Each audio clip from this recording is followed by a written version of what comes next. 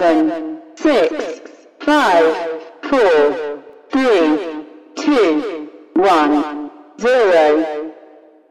Hello and welcome everybody to Everything Paranormal Podcast Show 2021. This is episode 7 for November 3rd, 2020, which is also election day. Yeah. For a bunch of idiots that don't know how to vote. I'm your host, Paramike, and in the dark dungeon, the dark side news world, is the lovely Paralore. Hello! Hi. Good afternoon. She's got some massive stories to read to try to finish off from Halloween that just passed and everything. And then I got some other stories I'll be reading which are fascinating, but also conspiracy as well. True. So I'm going to turn it over to you, lovely gothic goddess, for your stories. Okay. Let's see. Where we left off at, Halloween H2O, the movie. I got some trivia and things and more stuff you did not know about it. Let's see. It starts out, even after 20 years, Jamie Lee Curtis said that seeing Michael Myers on set still scared her. Oh, girl is set. Come on. She's just a fucking character. During the scene where Norma is leaving, she stands in front of the car from Psycho 1960. The music playing in the background at this point is also from Psycho. Janet Leigh, again, mother of Jamie Lee Curtis, who plays Norma, in Halloween H2O,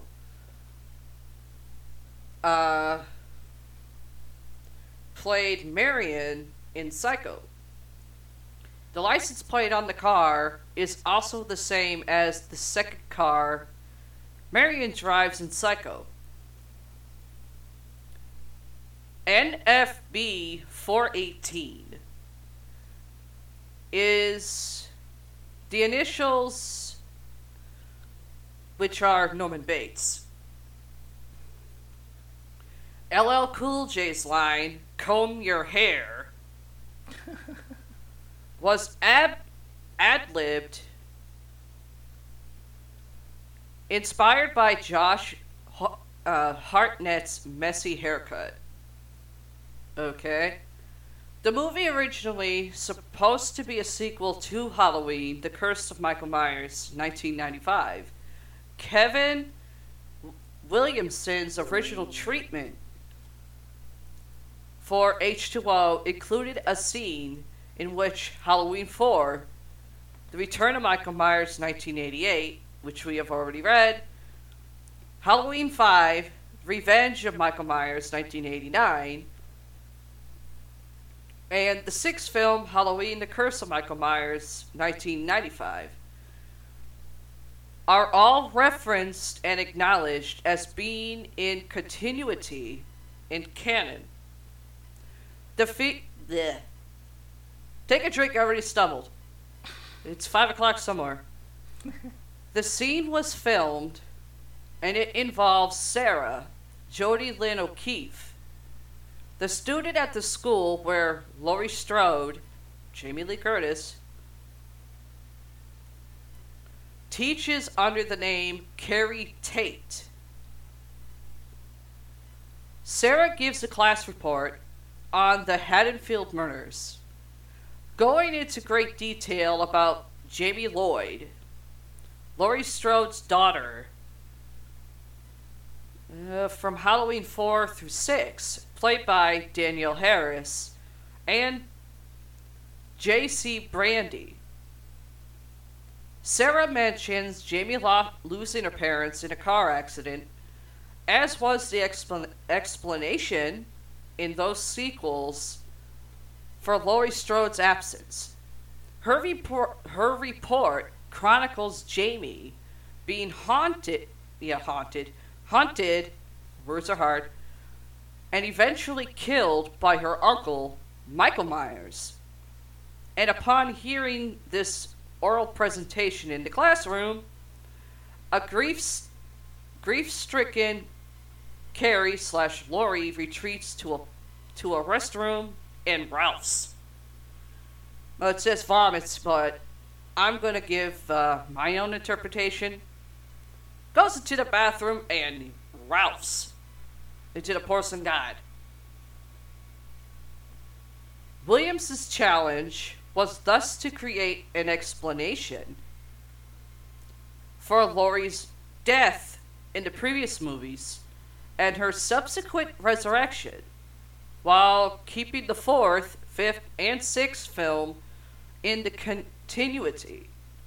He came up with Laurie faking her death and getting into the witness protection program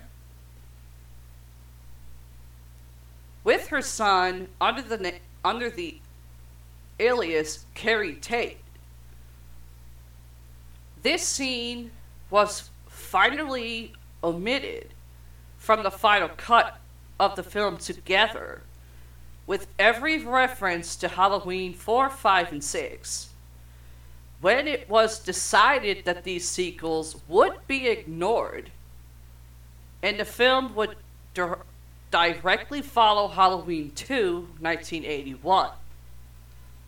Even though there was no longer a direct reason for Laurie to have gone into hiding under a fake name, this element of the original plot remains in the finished film.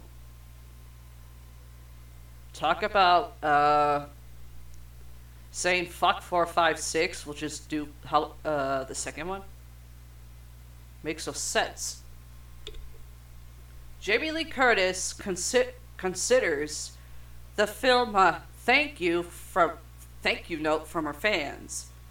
Curtis, without that early career, I truly don't think I would have been an actor. I'm pretty sure you could find other actors to consider becoming an actor for that reason, instead of just her. I may go out on a limb here, but come on. Jamie Lee Curtis, nowadays, she hasn't really done anything, unless you count NCIS. John Carpenter was originally in negotiations to be the director, since Jamie Lee Curtis wanted to reunite the cast and crew of the original. It was believed that Carpenter opted out because he wanted no active part in the sequel. However, this is not the case. He had agreed to direct the movie, but his starting fee as director was $10 million. God damn! And he wanted a 3-picture deal with Dimension Films. A little fucking greedy, are we? Mm-hmm. Carpenter rationalized this by saying the hefty fee was compensation for revenue he never received from the original Halloween 1978 film. A matter that was still a point of contention between Carpenter and producer Mustafa Akkad, even after 20 years had passed. When Akkad and Dimension Films' Weinstein brothers balked at Carpenter's demands, he walked away from the project. Well, no offense to John Carpenter, but wasn't that real good as a director? Well, let's see. Quite a few of his movies after his original Halloween flopped. And I'm including Carpenter's Vampires in that one. Fucking Christ, can you cast anybody better than the lead actor of John Bon Jovi? Come on! Anyway. However, here's some more. LL Cool J had always been a fan of the Halloween movies. His mother told him to see the original when he was just 9 years old. Nope, I'm going to leave that alone. What Jamie Lee Curtis's character says, "Go down the street to the Beckers." This was supposed to refer to the line from Halloween 1978. Go down the street to the Mackenzie's house. The name was changed to Becker, which was the last name of Drew Barrymore's character in Scream 1996. Which kind of gives the film justice. She dies after the first 5 minutes. Not saying she's probably not a nice person. Her acting, just as bad as Alicia Silverstone. Before he knew Jamie Lee Curtis was involved, Josh Hartnett wasn't sure he wanted to audition. Halloween 7? Is that going straight to video? Or is it that going straight to hell? During the credits in the prologue, Dr. Samuel J. Loomis's dialogue from the first film about Michael's incarceration is heard. The studio was unable to retrieve the unmixed audio from the original scene to reuse, and were forced to tap voice actor Tom Kane to imitate Donald Pleasance, who played Dr. Loomis in the first 6 films. During one of the scenes at school, Charlie, who played Adam Bird, tells Josh Hartnett, 20 years from now, you're still gonna be living with her, probably running some weird motel out in the middle of nowhere. I actually remember that line. This is a reference to Psycho, the 1960 Alfred Hitchcock film starring, Jamie Lee Curtis's mother and fellow H2O co-star Janet Leigh, which we've already talked about. Let's see. Jamie. Janet Leigh's first role in a feature film for 18 years. Her previous theatrical film was The Fog, 1980, which also starred her daughter. And let's see. PJ Soles was originally approached for the role of Carrie Tate's / Laurie Strode's secretary. Soles never gave a straight answer as to what she wanted to do. Skeptical about returning to the series as someone completely different than her character Linda, originally killed off in Halloween 1978. She eventually lost the role to Jamie Lee Curtis's mother, who was approached after not getting an answer from Soles. Well, that's actually her fault. That's PJ Soles' fault. Shocking. You either take what you're offered, or it's going to be passed up by someone who hasn't been seen in a movie in God knows how many years. I know that a little too well. One too many. In the scene where Janet Leigh's character speaks to Laurie, she asks if she can offer some maternal advice.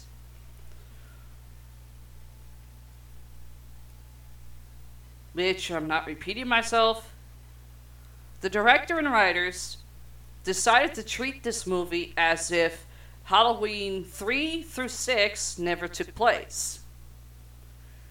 This was a decision made to keep the plot simple and focus on the Laurie character. The original working title for the film was Halloween 7, The Revenge of Laurie Strode. A clear pun of Halloween 5, The Revenge of Michael Myers. I'm pretty sure by now everyone knows when that came out. On the television in the girls' room, a clip from Scream 2, 1997 is played. A callback to numerous Halloween, 1978, references a clips in Scream, 1996. However, according to producer Mustafa Akid, when the scene was filmed, the girls were actually watching So I Married an Axe Murderer, 1993. This made for an entirely different joke. A movie featuring Michael Myers had its characters watching the star of So I Married an Axe Murderer, Mike Myers. The clip was changed to Scream 2 in post-production. In certain scenes, Michael can be seen wearing two different masks. The director decided, well into production, to go with a different mask, so certain scenes were reshot. Some scenes, with the original mask, can still be seen. And in one shot, it had to be altered with CGI to replace Michael's old mask with the new one. That was really bad CGI.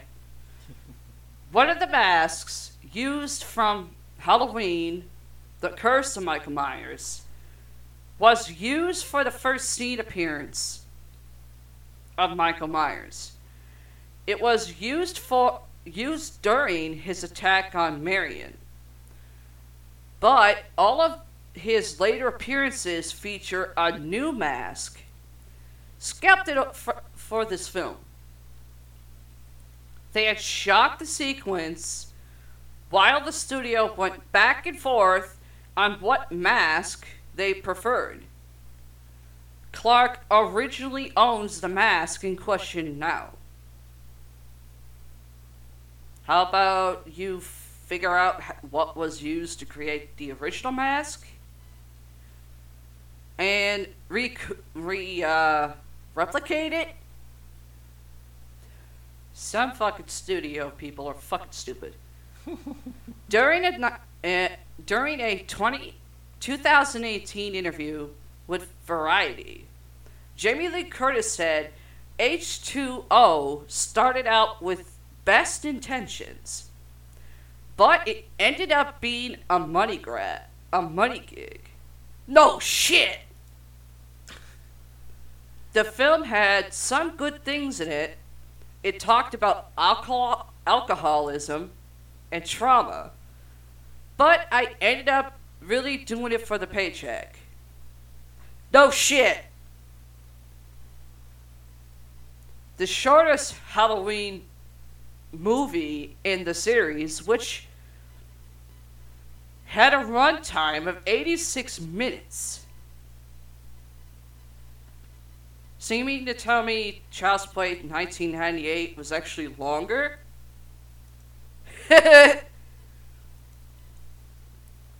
In the original Halloween, the 1978 people, pay attention, Laurie answers a question about fate after seeing Michael outside the high school.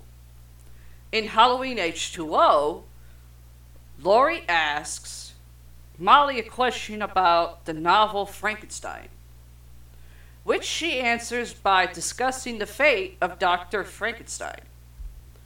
Once she finishes, she sees Michael standing in a doorway outside of the school. The line, "Everyone is entitled to one good scare," is said by Norma to Laurie. Sheriff Brackett, played by Charles Cyphers, originally said it in the first Halloween. Jamie Lee Curtis recalls Josh Hartnett being someone who wanted to be an actor, but didn't want the trappings of stardom. he would wear a knit beanie on set at all times, remove it to film a scene, and then immediately return it to his head as a way of retaining his personality. And this is what Jamie Lee Curtis says on that one. I respected him for that. It is annoying, but I respected him for it. Okay, if you want to become an actor, but you don't want to end up receiving what's called ultimate stardom, why the fuck are you an actor? I'm asking all of you that are listening, what the fuck is the answer for someone who wants to be an actor but doesn't want the ultimate stardom titles for films? Explain that one. The way I see it, if you don't want the stardom that comes with being an actor, why the fuck are you an actor? That's my answer for that one. My own question. I want to hear what you guys say. Just email us at everythingparanormal2021@gmail.com. Michelle Williams had signed on without ever having seen any of the Halloween movies. Obviously, she was a very well chaperoned child growing up, or she was more into the Disney movies and other shit like that. In the Halloween 25 Years of Terror documentary, John Carl Bruchler, I don't care if I said that wrong, I don't care, and Greg Nicotero, it almost sounds like a bad nicotine, or a nicotine patch, of KNB-FX revealed 4 completely different masks after you are used throughout the movie. The first one from John Carl Buechler resembled the one from Halloween 6. However, the producers were not satisfied, so they called to Greg Nicotero and had him make a new mask, and filming resumed using it. The mask was replaced again by another one, and at one point CGI. I'm going to leave you guys to figure out which mask is the CGI one. Okay. Jamie Lee Curtis has played Laurie Strode in films released in 5 different decades, from the 1970s to 2010s. The original Halloween, Halloween 2, 1981, Halloween H2O, 20 years later, 1998, Halloween Resurrection, 2002, and Halloween 2018.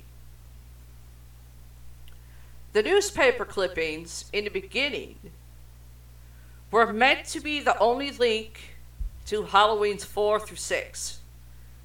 After a scene in the classroom where a student summarizes what happened in those sequels was cut, the clippings would have included clues such as mysterious cult,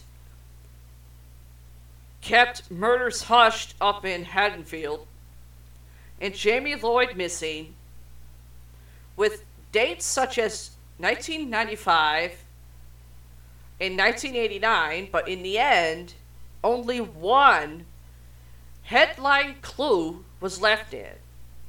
A picture of a pair of bloody scissors that may have been the ones used to kill Rachel Carruthers in Halloween 5. Jamie Lee Curtis originally wanted Laurie's life to be in a shambles at the start of the film. Executive producer Kevin Williamson convinced her that Laurie would have more to lose. Jamie Lee Curtis, nickname for Chris Durand, Michael Myers, during filming was shapy. Don't know what the fuck that's supposed to be. Originally, Sarah, Jodie Lynn O'Keefe, was written as a bitchy student who was dating Mitch, John Tate's original name. She was also supposed to be the student who wrote a paper on the Haddonfield murders, which would have connected 4 through 6. The phrase, "do as I say," is spoken twice by Laurie while escorting the students to safety. This same line was spoken to the children in the original. The statue of Butterball, the Cenobite from Hellraiser, can be seen on Jimmy's porch while the nurse knocks on his door. According to Halloween, Curse of Michael Myers, writer Danielle Farrens, however I said it before, I don't care, who wrote an early draft of the film. There was originally a scene scripted and supposedly filmed where a student in Laurie's class does a report on a book called The Halloween Murders, in an effort to tie all the movies together. This was dropped, however, when it was decided by the director and producers to ignore the 4 through 6, so as to concentrate more on the Laurie Strode aspect of the story. In the film, a clip of scene 2 is shown.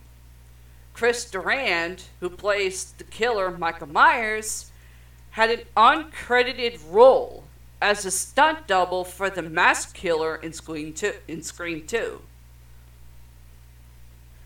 Director Steve Miner also directed 2 films in another popular horror series, Friday the 13th Part 2 and Friday the 13th Part 3. When asked if they gave any thought to who John's Hartnett father was, both Steve Miner and Jamie Lee Curtis say it doesn't matter. If you're trying to explain in interviews about certain logic, your answer shouldn't be it doesn't matter. When Molly is in the classroom, she spots Michael outside the school. It gets interrupted by the teacher, and when she looks again, he is gone. Just like Jamie Lee Curtis in the original Halloween. This is the 3rd time Jamie Lee Curtis has worked with her mother on screen. They both appeared in the same episode of the TV series The Love Boat in 1978, and then The Fog, 1980, which was directed by original Halloween filmmaker John Carpenter. Curtis's stunt double broke her foot during the scene where they're driving the car and have to stop to open the gate. She slammed on the brakes, and the anti-lock brakes pushed back on her. Ow.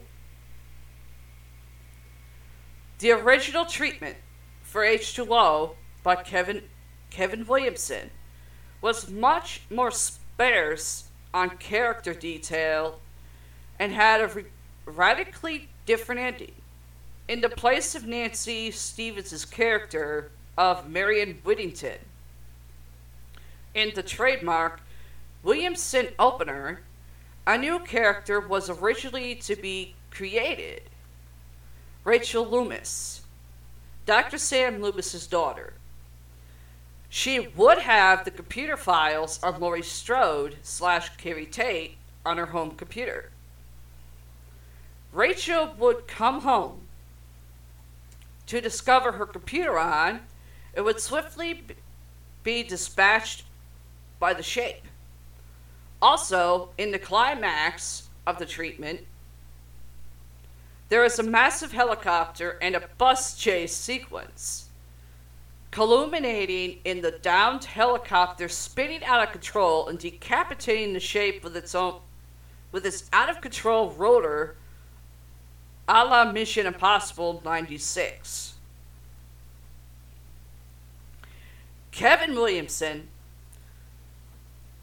was one of the screenwriters hired to write a script after Jamie Lee Curtis agreed to return. And he was said to have actually finished a draft or two with Curtis's input, involving a radically different ending. His vision was not officially used. Well, that's no surprise. But he did several rewrites on set based on his treatment for the movie. That became the final filmed version. Williamson was not credited in the end as per WGA rules, which state that additional writers on sequels had to write at least 33% of the script to receive an on-screen credit. Ooh, that would explain the second screenwriter riot. Not riot.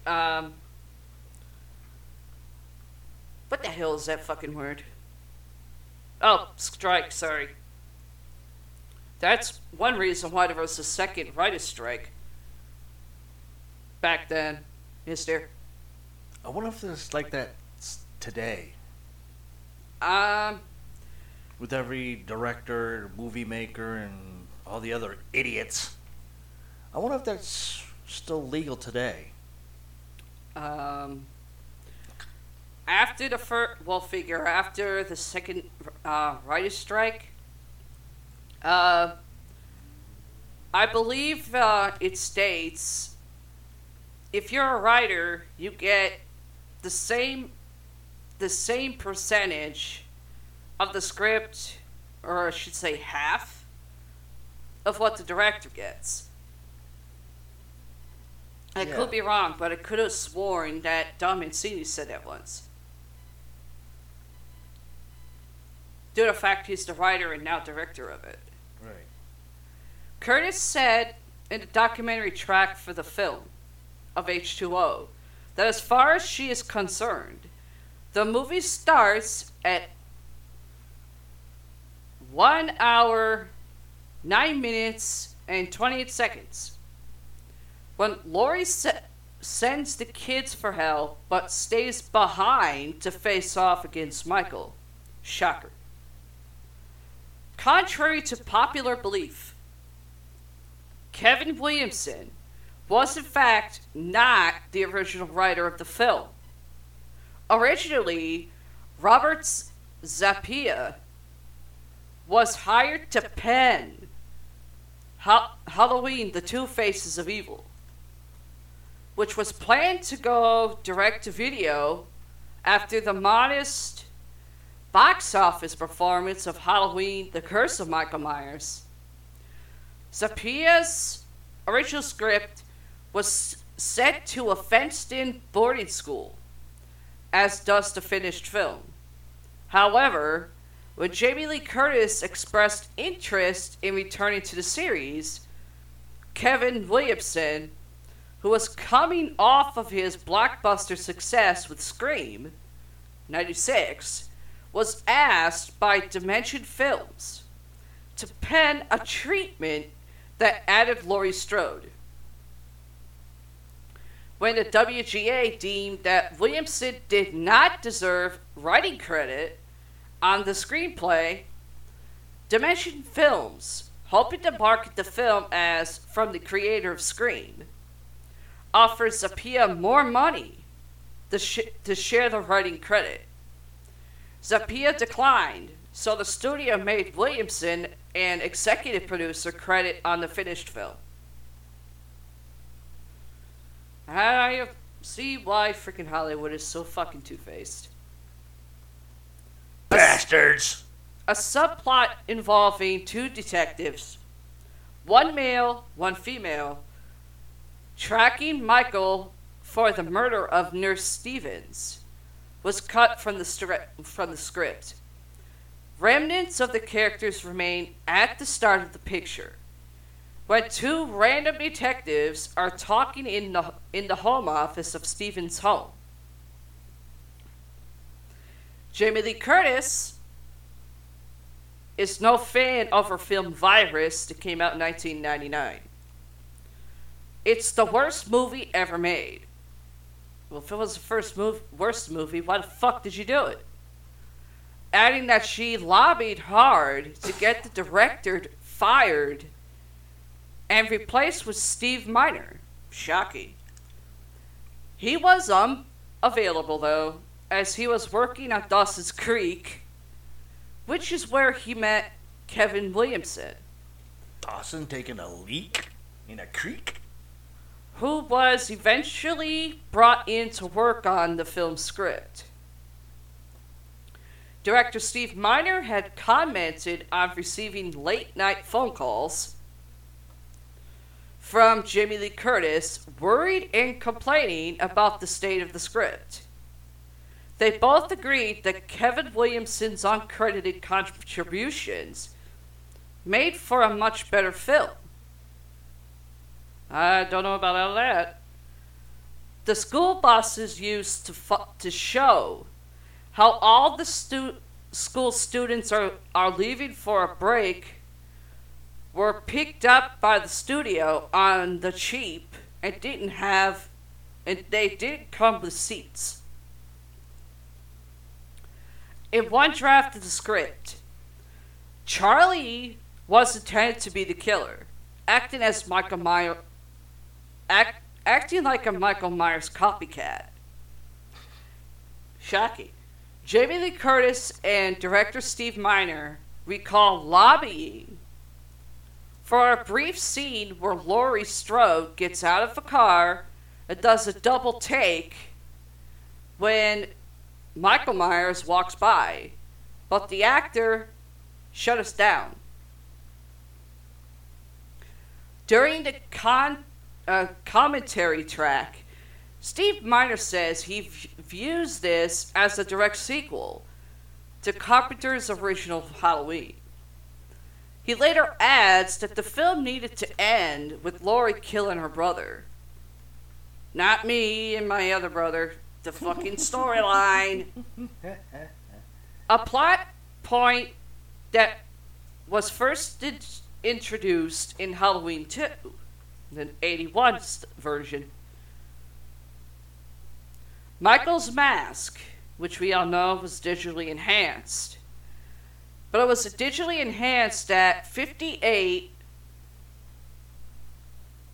minutes and I believe 27 seconds is what I'm looking at for a number, which looked odd according to director Steve Miner on the film's commentary track. No, it didn't look odd, it looked pathetic. The body count for the film is 7 with two off-scene. And I hate the off-scene ones because you don't know what the fuck it is. But you just see two extra dead bodies. Don't drop the freaking knife, yelled Curtis on the commentary as Laurie drops the knife. Yeah, I remember that part in the movie. Okay, this is her own explanation for why she's yelling at a TV. I'm sure all of us have done that at one point. You still do. Yeah, but you do more when you're playing your shooting games. That's different. Okay, her account of what she yelled. Ah! I could punch her in the nose right now. She adds that they made her drop the knife in the first movie and isn't sure why she didn't learn from that mistake. I don't know how credible you would sound anymore if you're looking at your character and you're yelling at it like it's another person. The teenagers at the beginning are watching Plan 9 from Outer Space, which was a movie that came out in 1957. Jamie Lee Curtis refers to the film as Field of Screams.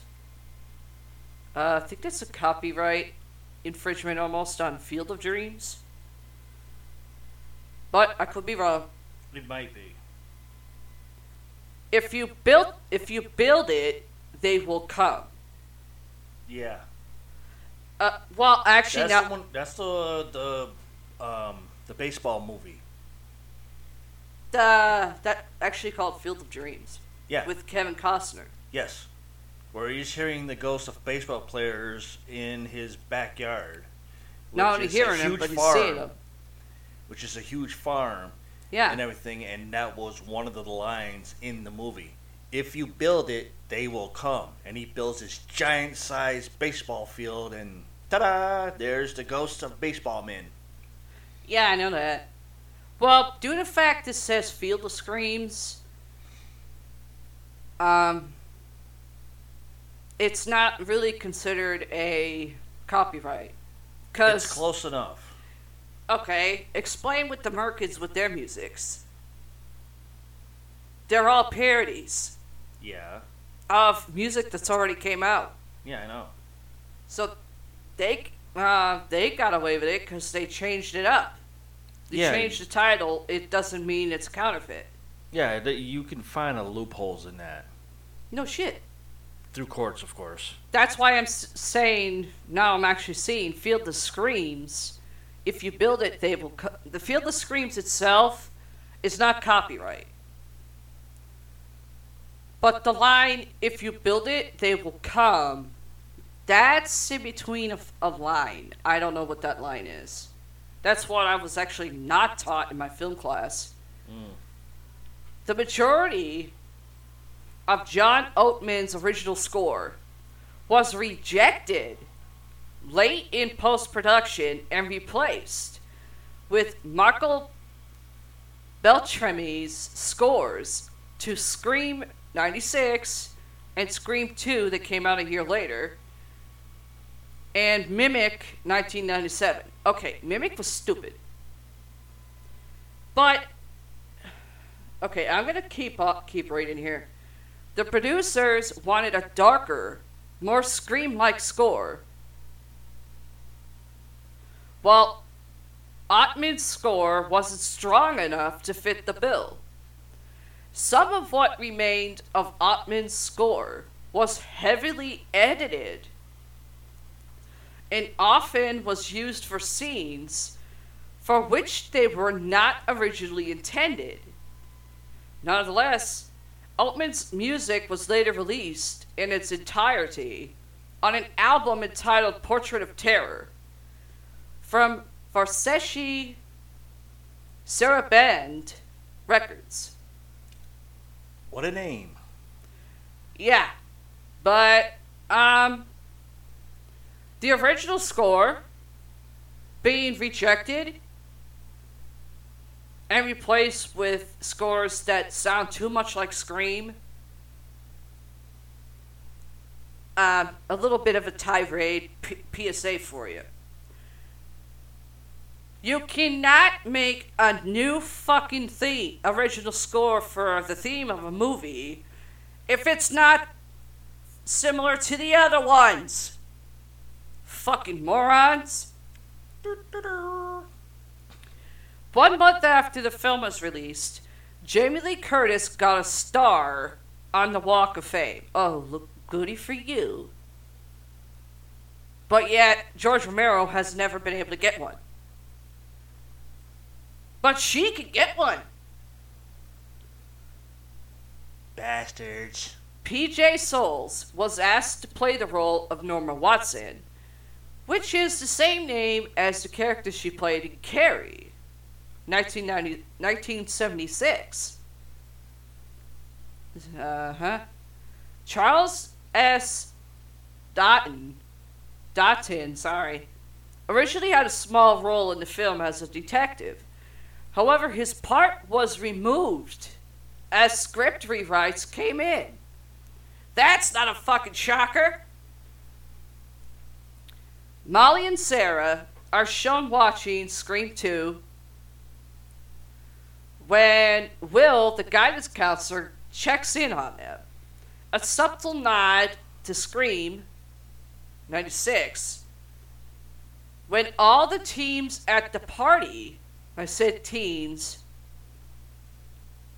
at the party watched the original Halloween. I actually remember that. Okay. Norma says, to Carrie/Laurie that the girl's shower is clogged again. This is a reference to the Janet role in Psycho, where she was butchered in the famous shower scene, which was actually an homage in Seed of Chucky, if you get my drift here. Yeah, I know. Only in Seed of Chucky, the bitch don't get stabbed, she falls out of the tub. Chris Durand, who plays Michael Myers, was born in 1963, the same year his character killed his older sister, Judith. When Jimmy's first shown, he is wearing a hockey mask, which was really stupid, which is undoubtedly a reference to Jason Voorhees. Director Steve Miner, who also directed Friday the 13th Part 2 and Part 3 that came out a year later, the latter of which Jason requires his trademark hockey mask from one of his victims. Okay, that explains that one. During the opening credits, there's a yearbook photo with Laurie Strode as part of the class of 78, meaning she graduated in 78. However, in the original film, Laurie was in school during the fall of 1978. Although it's not mentioned what grade she was in, she could have been the class of either 78, 80... She could have been the class of 79, 80, or 81. Jamie Lee Curtis and Jamie Curtis and Michelle Williams bonded over books. Oh, how touchy. And the young actress gave Curtis his first edition. The title is unnamed when they rapped. She is very intellectual. When Carrie/Laurie catches Josh Hartnett, pay attention, drives him back to school after he sneaks out the song Enter, Mr. Sandman by the Chordettes is playing on the radio in her car, which is the same song that plays at the beginning of Halloween 2. H2O is the 7th film in the series. H2O is the chemical symbol for water, no shit, which has a pH balance of 7.0. No shit! And I figured that out in my freshman class of physical science. On the day of Adam Hentberg's edition, he had a really bad headache. Well, I get those too, but they're called migraines. And they laughed, and he thought he botched the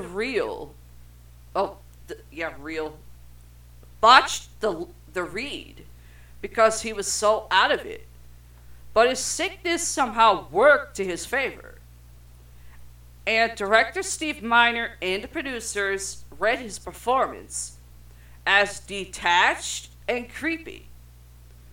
He landed the role of Charlie. And a few weeks afterward, Steve Miner called him up to say, "We're doing another pass on the script. Now Charles is going to be the horny best friend." To which Adam said, "I've always wanted to play a horny best friend." Nope. Dude's got issues. No shit. I'm sorry, but goddamn.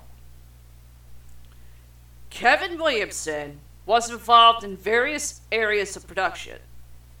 Although not directly credited, he provided the rewrites and character dialogue, which is seen heavily throughout the teen moments. Miramax/Dimension Films felt his involvement as a co-executive producer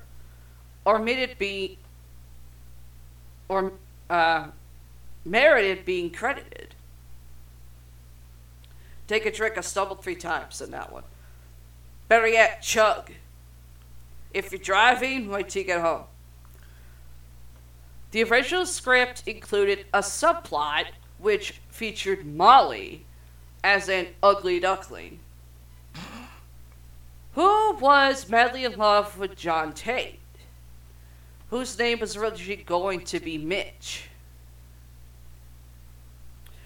Let's see. Lee Curtis said that they had asked Mike Myers to do a cameo in the movie. Just walking down the street past Laurie and she does a double take when she sees him, but he said no. Yeah, because he knew it wasn't about him, you fucking dumbass. And 2, now that I think about it, So I Married an Axe Murderer was a fucking comedy, not a horror movie. And from my knowledge in film school, I've never seen Mike Myers, Saturday Night Live, Austin Powers, and other films. In Wayne's World. Yeah, Wayne's World and Shrek. He's never done horror films. He's done comedies to, like, airhead comedy style to kids stuff. Unless he's talking with a Scottish accent. Aye, laddie, I talk with a Scottish accent. Productions designer John Willett used Michael Myers' mask to inspire the sets. Willett wanted the exterior of Hillcrest to be calm, while inside it's totally crazy.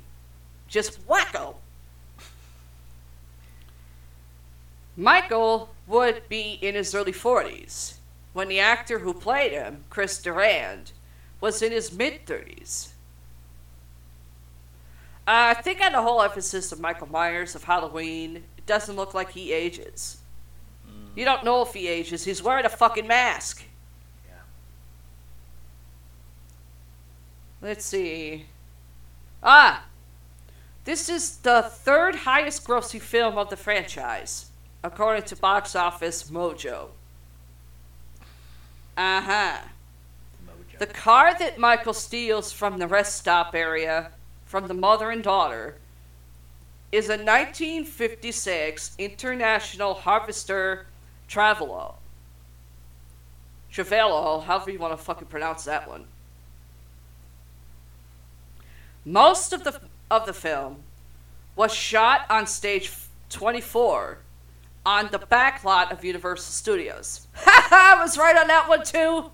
Sorry, Richie. No, you're not. Huh? No, you're not. I'm reading it. It was filmed on a set lot in Universal Studios, which is located right by where the studio tour tram ride starts. Yeah, this is actual the Universal Studios, not the fucking theme ride parks. Every time the tram would drive by, Adam Bird would run out with his prosthetic neck gash, spilling fake blood everywhere, trying to get a rise out of the tourists. He'd stumble up and try to grab them. They all thought it was part of the show. He was, however, able to orchestrate some really nice gross out moments at the studio commissary during lunchtime. Well, apparently he did the right job then. He did good. Originally, director Steve Miner wanted Jerry Goldsmith to score the film, having already worked with him on Warlock, 1989, and Forever Young, 1992. Yeah. The score... The person who did the score on Warlock did not do that well. Music from Scream was added, of course, to the chase scenes later on during post-production. Composer John Altman expressed some displeasure about this action in an interview featured on the Halloween 25 Years of Terror DVD release in 2006. Altman's score was supplemented with Marco Beltrami's scores, which I've already mentioned, by a team of music editors, as well as new cues written by Beltrami during the final days of sound mixing on the film. Bob Weinstein demanded the music changes after being dissatisfied with Altman's score. I wonder if there was a lawsuit on that. You got a fucking contract, and someone else decides to change it without you knowing, or changes it without. Let's see. I forgot how it was taught to me, but if someone's musical score is wanted by whatever studio or director, if a producer, but it's a producer that decides to change it, disregarding the legal contracts that were signed, that means you owe yourself an appearance in court. And it would not be small claims. The film takes place from October 29th to October 31st, 1998. Let's see. We've already explained Forever Young, which Jamie Lee Curtis first worked with the director Steve Miner, which was J.J. Abrams' first produced script. She approached the Friday the 13th Part 2 director about tackling this film after Carpenter walked away from it. Yeah, leave it to Jamie Lee Curtis to try to save the fucking day. But I would say she's about one third of the problem of the fucking film. That's my opinion. The car Michael steals from Jimmy's house at the beginning of the film is a 1971 Buick Skylark. Okay. At one point in the film, Charlie, Adam Bird, tells Josh Hartnett, that he's becoming an uh oh god, I'm gonna end up butchering this. Edible enabler, emphasizing his attachment to his mom, Lori, who has since changed her name to Carrie Tate. As a child actor, Hen Bird, appeared in the movie Little Man Tate. It came out in 1991, where he portrayed Fred Tate, a lonely little boy prodigy with emotional needs only his single mom covers. Okay. That's a little, rinse. That's a little, I'm not even going to pronounce it. Michael's knife, if people are wondering, in this film was a 14-inch Wusthof. I'm not going to spell it. I'm just saying how it is. It's Wusthof. Close enough. First film in the series. This is actually the first film in the series to be released in the summer. Every film since, including Take a drink, I stumbled. Every film since, including Rob Zombie's, followed this trend. With exception to Halloween 2018, which came out around Halloween. No official soundtrack was ever released for the film, but a compilation album by John Oateman was released in the United States and Germany under Varese Sarabande label, and includes the original score by Oatman and numerous other cuts. Talk about, you gonna fuck me, I'll fuck you back. The Shakespeare The Shakespeare bust. If you don't know what that is, it's a sculpture of someone's head. In the background of the classroom scene where Frankenstein is discussed is the exact same design as the one from Batman 1966, used by Batman and Robin to access the Batcave. And Paramike's over here nodding his head like, yeah, I knew that one. Laurie's revolver, or I should say her gun, in H2O, is a Smith & Wesson Model 36 with a nickel finish. Now, Smith & Wesson do have pretty good guns, just Model 36, I don't know about that. Smith & Wesson 45 is a bit better. Or Smith & Wesson 757.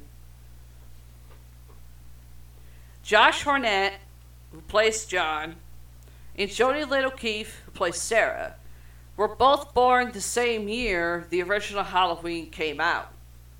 Joseph Gordon-Levitt, who plays Jimmy, was born when Halloween 2 came out. The original Halloween 2. So wasn't I. And even though it's not connected to Michael Myers, Adam Hen Bird, playing Charlie, was born when Halloween 3, Season of the Witch came out. Who gives a shit? Laurie/Carrie's car, if anyone was wondering, is a 98 GMC Jimmy SLT an S15 or an S-15. I don't know. Paramike's the car person over here, but he's a little bit busy, so I don't think he can add his little comments on that one. It was a pretty nice car. Well, was it a car or was it a fucking truck? It was a car. Okay. It was a car at first, and then years later, the manufacturers decided to make it into a Gremlin. Ah. So it's pretty good cars.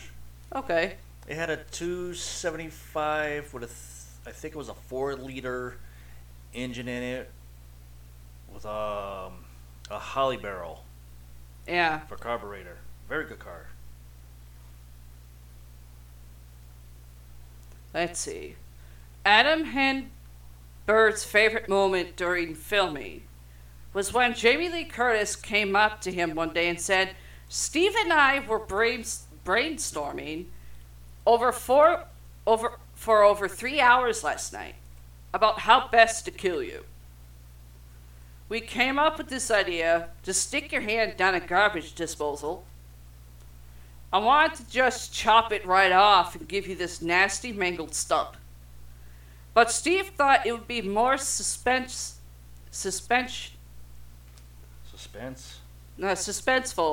not to. Ah. He said, "Thanks, Jamie. So glad to hear you've really got my back. Remind me to send Steve a nice bottle of scotch or something." Yeah, that's definitely sarcasm. Oh, let's see. Only film where Michael gets the least amount of injuries, getting hit and stabbed, with a fireplace poker at the beginning. Ow. Axed in the chest, stabbed with a flagpole. It stabbed several times near the end. Although he did get hit in the face with a rock and knee in the groin, he recovered quickly. I'm sorry. If you're wearing steel-toed boots, it works better to do a kick in the nuts scene. Oh. Let's see. Sarah Michelle Gellar, for some odd reason, can be seen on the TV in the girls' room as they watch Scream 2. Wait, Sarah Michelle Gellar wasn't even in the fucking movie. Nor was she an extra. And if I remember correctly, in 1997, she was doing Buffy. On one of the newspaper clippings, seen during the opening credits, a picture of Dr. Sam Loomis can be seen. A character was featured in the previous Halloween films and was portrayed by Donald Pleasence. Let's see. The one scene where fans say Michael's mask looked like it was CGI, Chris Duran revealed it's not a CGI mask. I think that was the original mask that they were trying to dirty up to make it look like the Stan Winston mask we ended up with. And they did a little bit of an alteration in CGI to it. And that's what everybody calls the CGI mask. It's not really CGI. It's kind of CG enhanced. But they didn't really do it well. And that was the problem. It was kind of a quick shot, and it was kind of a quick cover. It was a little sloppy. Let's see. We all know what CGI means. CG enhanced means it's CGI'd. Doesn't mean if you try to enhance it to look like it's not. It is CGI. I would know. I learned a lot about CGI listening to Dom Mancini explain it. Mm-hmm. I'm actually looking at her Wikipedia page. Be careful. Some Wikipedia pages can be altered. Yeah, I know, but I don't see that movie in here. Because she started her career in 1984. Huh? She began her filming career in 1984. Yeah. The first movie was Over the Brooklyn Bridge. Don't know. And There was some stuff I didn't watch in the 80s. I know, but she started it, supposedly was in that movie with Jamie Lee Curtis. What year? H2O came out,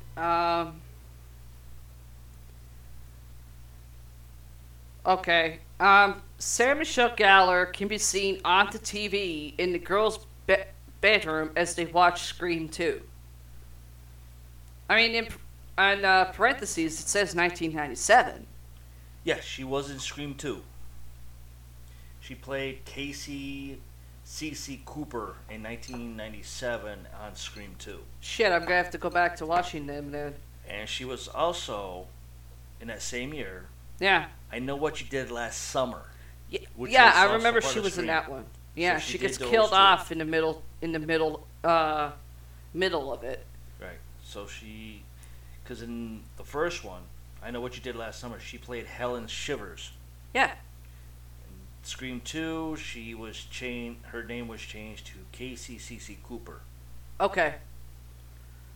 Let's see. Robert Forster was considered for the role of Detective Richard Carter, a Haddonfield police officer tracking Michael Myers. Of course, Charles S. Dutton was eventually cast, but the character was dropped from the script before filming began. Oh, go figure. That don't surprise much. Sounds like you got the shit end of the stick. Well, not really necessarily. I think Dom City explained when he started doing directing with Chucky series, or the Chucky franchise, when he did a little brief directing in about the end of Bride of Chucky and then on, becoming the full director. Each movie studio gives a percentage for the film to get made. You can have so many fucking different ideas written down, but studio and basically budgetary restraints will fuck that up. Yeah. As well as all previous movies. But Halloween 3, where he doesn't appear, Michael Myers never talks. No shit! Like Jason Voorhees, Michael Myers is a fucking mute. He doesn't talk. Since viewers don't actually see Michael kill Charlie, Adam Henn-Bird gets asked at conventions if he thinks Charlie put up a good fight before the inevitable happened, to which he stated, "Charlie is a lover, not a fighter. Although, if he were going to fight for something, it probably would be that corkscrew." Whatever the fuck that's supposed to mean. Let's somebody out there let me know what that's supposed to mean. I mean, I get the lover, not a fighter line. I get that if you're trying to get laid in a film, or if that's what your character's trying to do. Sometimes I wonder with that phrase. It's not a statement, it's a phrase. Oh, I know that. While the H2O mask was applauded for trying to look more like the original, more like the original films, it was ultimately disliked by audiences, due in no small part to the fact that there were 4 masks used in production. These 4 masks were the K&B mask, the Bruchler mask, Stan Winston mask, and the CGI. The Buchler's mask is the mask used in the opening scene. It was made to look like the mask from Halloween Curse of Michael Myers. The Stan Winston mask is the main mask in the film, and is the mask mostly seen throughout the film. This was used in reshoots to replace the K&B mask in some shots. However, even though this mask looked closer to the original mask, it was criticized for being too tight. Meaning Michael's eyes were often clearly visible. Looking awkward, showing Michael's eyes and having messy hair. The K&B mask can still be seen in the movie, as they originally had that mask but changed it to the Stan Winston mask. The crew had to reshoot his scenes, but many of the long shots still contained the K&B mask. The original K&B mask gets some criticism, as it looked silly and the eye holes were too wide, and a weird hairline that exposed most of his forehead. People said he looked like a Martian. It seemed to be a blue-white color.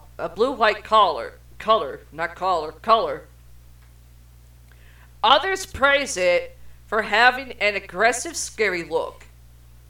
The CGI mask is only seen in one scene, which received negative reactions for being pointless and looking awful. The first Halloween movie has Jamie Lee Curtis in it with Donald Pleasence. No shit! Let's see. Do we have any more in this? No, we don't. Okay. Okay, Halloween H2O is done. The next one is going to be Halloween Resurrection. If I could find the right one. How did you lose it? No, I got two of them actually. Two of the same story, or is it two No. but different stories? It's Resurrection. Yeah, I know. I don't know. One of them just says here, the one that you sent me. But I'm trying to click on the fucking thing, and it's saying download. Oh, wait.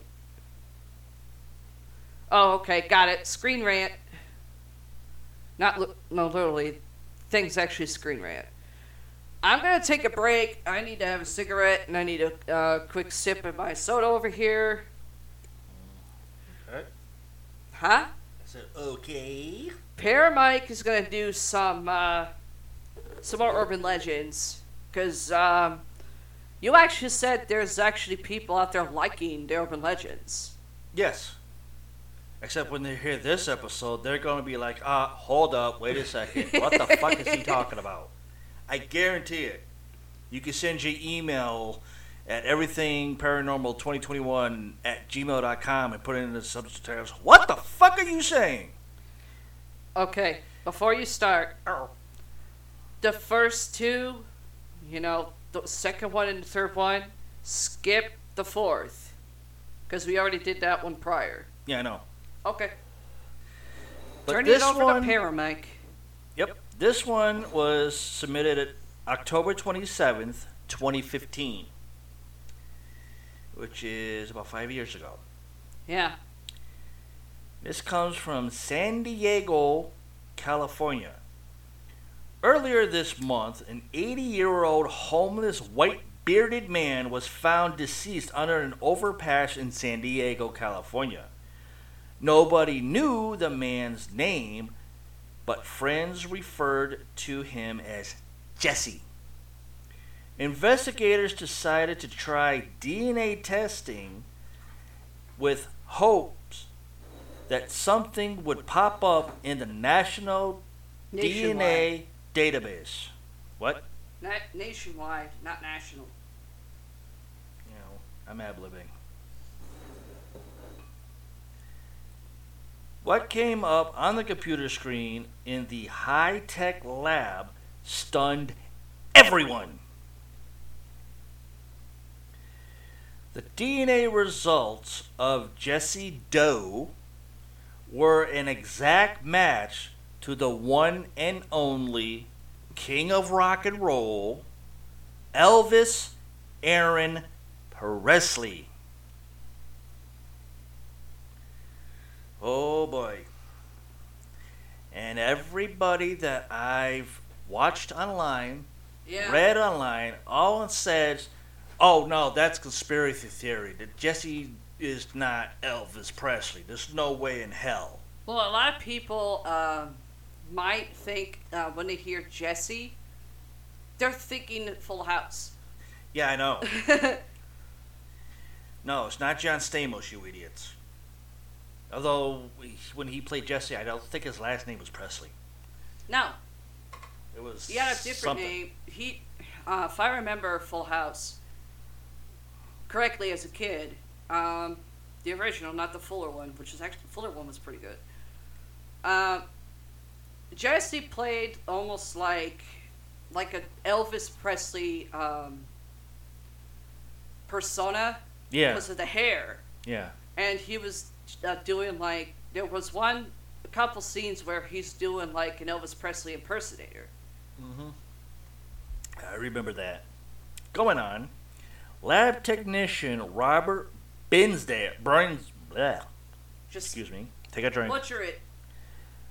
Brinsdale said he and his lab assistant, Madeline Hedgepeth, what a name, Trim the hedges. yeah, in the path, not the path, but the path, laughed when the name popped up, and in quotations, "We thought somebody, somewhere, somehow, in the system pulled the greatest and most elaborated prank on us ever.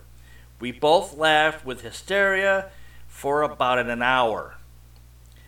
Brinsdale told Jerry Hardin of the Hollywood Word, a new entertainment publication based out of Los Angeles. Paparazzi scumbag. Yeah. Brinsdale and Hespreth then went to their supervisor with laughter as if he were the one behind this prank. They were told to simmer down and stay quiet. That this was no laughing matter. From there, the results went up the ladder to the FBI and the CIA. Of course, I like the new terminology for FBI, female body inspector. Don't bother bringing that bitch up. Now, weeks later, FBI spokesperson Philip Hunter, wow, what a name, has revealed that the deceased man's body was actually the body of Elvis Presley, who had been in the witness protection programs since 1997. 77. Oh, 77, sorry. Take a drink, I fucked up on the number. Mr. Presley was placed in the program under a voluntary basis. He was not a witness to any crime or anything like that. Once he had met President Nixon, dirtbag, and also a con artist that screwed over America when he was president, the two became great friends, and Mr. Presley wanted out of his life. He wanted it to be an unknown, so President Nixon made this possible. Yes, it is official. Elvis Presley was really alive all that time, and only a handful of people knew it, most of which are no longer with us. And this comes from Waldorf, MD. Minnesota. Now, there's been a lot of conspiracies and everything, and I find it funny on how this story's changed so much. Let's see. Daily Star. Ah, crap. Hold on. Stupid advertisements. Okay. This comes from the dailystar.co.uk. Elvis Presley was found dead in the bathroom of his Graceland home at the age of 42 on August 16th, 1977. Whoever came up with that logic must have been a moron. The king of rock and roll's death was put down by medical professions to his use of prescription drugs. But sightings of Elvis reported after his death have led fans to believe the singer faked his death. And now a recording which sounds like the king has added to the debate. In this clip, unfortunately, this radio can't see it, and it's on my laptop, so I can't play it out on the show, but I'll try to sneak it in there somehow. Yeah. In the clip, the man is talking about how the FBI protected him from a killing organization, spell check asshole, called the Fraternity, I can't even say this word. Fraternity? I can't say this word. Fraternity. Fraternity. Thank you. He says, I knew we were in over our heads. We were involved with people who had more power, more authority than anybody we've ever dealt with before.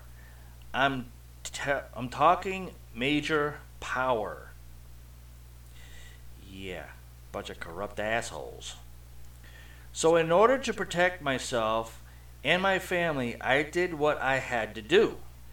According to author Gail Brewer Giaro, Just butcher it. Giaro, I'm gonna say that, Giaro. Elvis was going to be killed by the organization, spell check, you dumb bitch.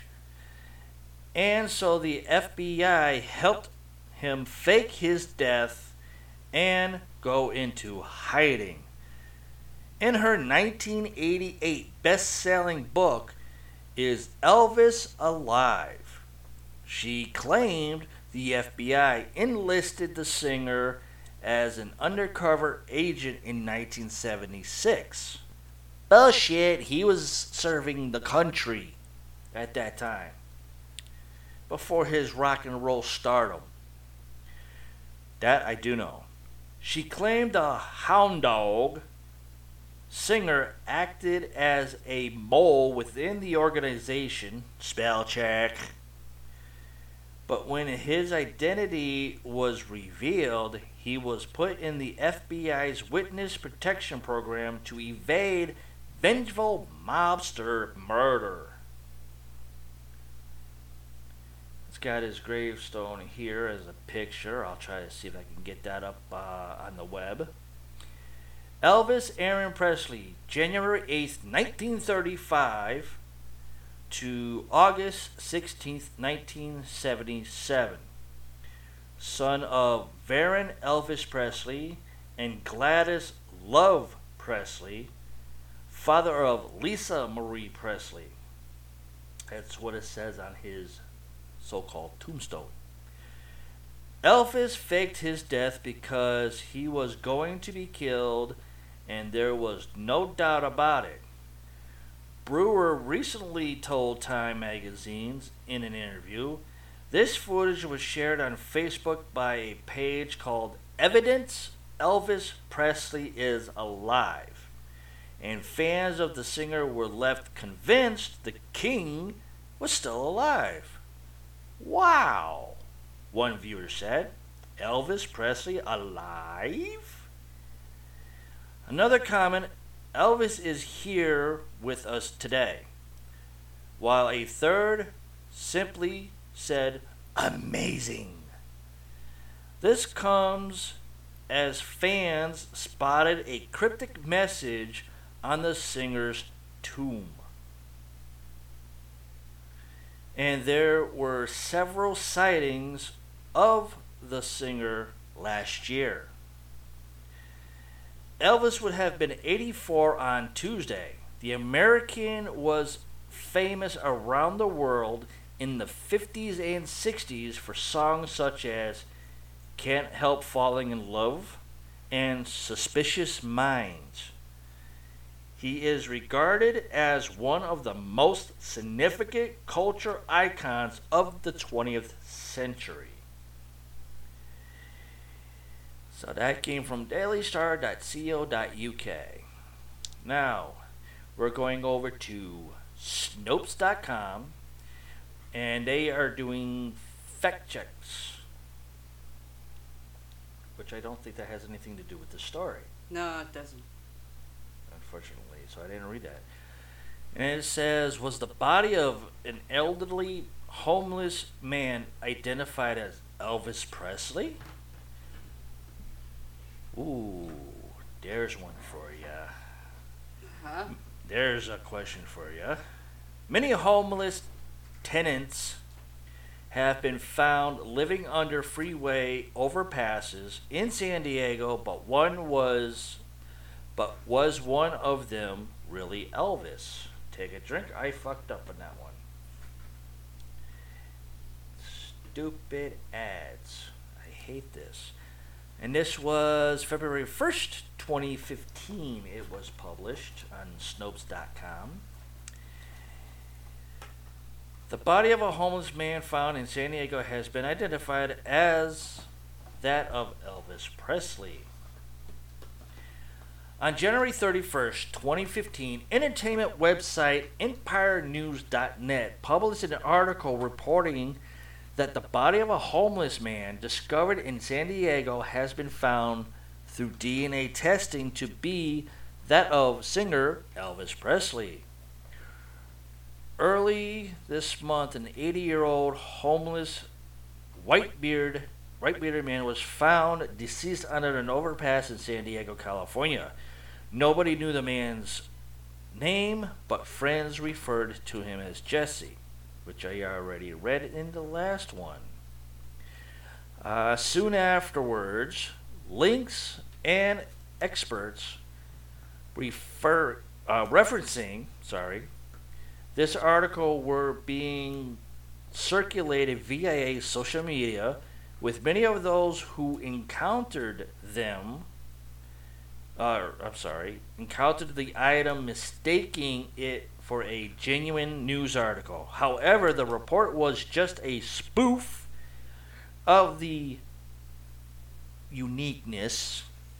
Elvis is alive, and Elvis faked his death. Rumors that have circulated ever since the singer passed away in, like I said, August of 1977, accompanied by the artificial rendering of what an elderly Elvis might look like. The spoof was published by the Empire News, a site that issues nothing but fictional stories with titles such as Cure for Cancer Discovered, Amazingly Simple, says researchers, and college student excused from classes after dog-eaten grandmother, and woman gives birth, confesses doctors by asking for maternity. That's kind of funny. Yeah. That site's disclaimer notes that Empire News is intended for entertainment purposes only, and a bunch of bullshit, which I'm adding in there. So that was that, but yes, there is a picture on Snopes.com here of Elvis Presley's back between the 50s and the late 70s, and an older version of him, according to skepticals. Yeah. And everything. So I'll try to put that up as well. Then we go to actually going to Empire News now. That is so-called fake news. Shocking DNA results revealed body of an elderly homeless man identified as Elvis Presley. This was January 31st, 2015. Same pictures and everything. And stuff I've already have read and everything. But that was about it for that. So between Snopes and Empire News, it reads the same shit. Let's see. Now, a lot of people said, yeah, Elvis is still alive, but a lot of other people saying, no, it's a hoax. He died in 77. No. I knew he was alive. Because how would he serve in the service and then go and pursue a career in music and become the biggest icon ever in rock and roll entertainment? I knew this story was bullshit. That people said he was dead. He's alive! But now he's dead. Yeah, next thing you know, people are going to say Michael Jackson's still alive. Oh, I'm waiting to find that one out. I'm waiting for that one. I know for a fact that he fucking croaked. Yeah, that Michael Jackson died, and according to my professor in college, even talked about this as conspiracy titles Yeah. within the paranormal, and I actually have to agree with him. If there's a person that goes in the witness protection program, 9 times out of 10, the person in the witness protection program aren't heard from, nor can they find any trace. Exactly. That's why I'm saying that's bullshit. Yeah. And DNA labs around the world would not test somebody's DNA to figure out who they are. Well, if If it's just a doe, they say, fuck it. well, back then, but now, yeah, they have to do some type of analysis to figure out who the person is. Yeah, literally. Okay, we're going to go to the next one. CIA agent confesses to killing Marilyn Monroe. I couldn't find much of other stories on this one to try to collaborate with this, but Probably not going to. every other one is just the same as what I'm about to read here. This was submitted May 28th, 2015. A retired CIA officer, Norman Hodges, has made a series of astonishing Yeah. confessions since he was admitted to the Centra General Hospital on Monday. Centeras, thank you. The 78-year-old claims he committed 37 assassinations for the U.S. government between 1959 and 1972, including the beloved actress and model Marilyn Playboy. Monroe. Huh? Playboy, not model. Mr. Hodges worked as a high-level operative for 41 years and was granted top-level security clearance. Trained as both a sniper and a martial arts expert, Mr. Hodges says he also has significant experience with more unconventional methods of inflicting harm upon others, like poisons and explosives. He says he was often employed as a hitman by the organization, oh, here we go again, spell check, you assholes, to assassinate individuals who could represent a threat to the security of the country. Most of his victims were political activists, journalists, and union leaders, but he also claims that he killed a few scientists and artists whose idea represented a threat to the interests of the United States. Mr. Hodges says that Marilyn Monroe remains unique among his victims, as she is the only woman he ever assassinated. He claims he has no regrets. However, as he says that she had become a threat for the security of the country and had to be eliminated. Right, this guy sounds like a psychopath already. Sounds like every other fucking terrorist. We had evidence that Marilyn Monroe had not only slept with Kennedy, but also with Fidel Castro, claims M. Hodges. My commanding officer, Jimmy Hayworth, told me that she had to die, and that it had to look like a suicide or an overdose. I had never killed a woman before, but I obeyed orders. I did it for America. She could have transmitted strategic information to the communists, and we couldn't allow that. She had to die. I just did what I had to do. Hodges has been placed under custody by the FBI, which is taking his confession very seriously and has opened an investigation to verify his allegations. The investigation might be very complex. However, as very few written files are available on such secret activists, and most of the actors implicated, take a drink, I fucked up the word, in the various cases are already dead.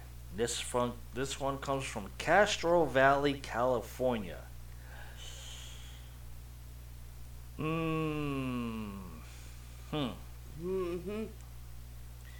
Now, I try to do more research of this story, on both the main title of it and the other one of retired CIA agent confessing on deathbed, I killed Marilyn Monroe.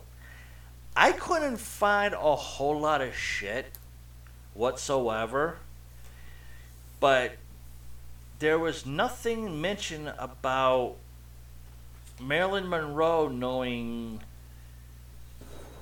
high class information that could hurt America. Allegedly, due to the fact people have heard, grapevine rumors that JFK did have an affair with her. And they thought he might have told her things that were not to be known. Right. Or as George Carlin would say, secret. Right. But now, activists and journalists and union leaders, I highly doubt that, because I couldn't find anything on that one either. It just seems kind of odd that a retired CIA agent could do assassinations, because that's not in their professional repertoire. Because they just don't do that. Never believe what the government say. I know, I'm just saying for this story. I just don't believe that. I think this guy was fucking senile. Okay. Next one is Abraham Lincoln and John F. Kennedy. I've even looked for this stuff as well. Couldn't find shit, but it just led me to believe that this story was a hoax. But this was issued January 11th, 2013. Abraham Lincoln was elected to Congress in 1846. Yeah. John F. Kennedy was elected to Congress in 1946. Almost like a century later. Yeah. Abraham Lincoln was elected president in 1860, which he's on the $5 bill. Yep. John F. Kennedy was elected president in 1960. Both were particularly concerned with civil rights. Both wives lost a child while living in the White House. See, I knew that fucking house was haunted. You could have asked freaking Jeff Belanger. He could have told you that. No, I knew it a long time ago before Jeff Belanger got into the paranormal. Both presidents were shot on a Friday. I don't know about that one. Well, figure. That's still a question for me. Well, rumor has it that that Lincoln was assassinated at a freaking theater. Right. On a Friday. Right. JFK, well, we all know when he was assassinated. Yeah, it was a Friday. No, I don't think so. Guarantee you it's going to be said on a Friday. I don't know. Both presidents were shot in the head. Wrong! Yep. Wrong. John F. Kennedy, yes. Because everybody saw it on freaking TV and shit. Yeah. Which is actually the only time back then schools were closed because of something like that. Oh yeah. I mean, we all know John F. Kennedy was shot in the head because his head exploded in the car on TV. Next to his wife. Yeah. By Lee Ozzie Harwold. Or Oswald. Sorry. But Lincoln was not shot in the head. It's speculated that he was. Yeah, it's a speculation and a conspiracy because in history, if I can remember correctly, said that Abraham Lincoln had an arrow shot in his back and died. But this one said he was shot. Yeah, because the first one was a. Well, also remember, our history teachers, except for the one I had, all were just teaching what they had been taught. They weren't taught the actual shit behind it. Right.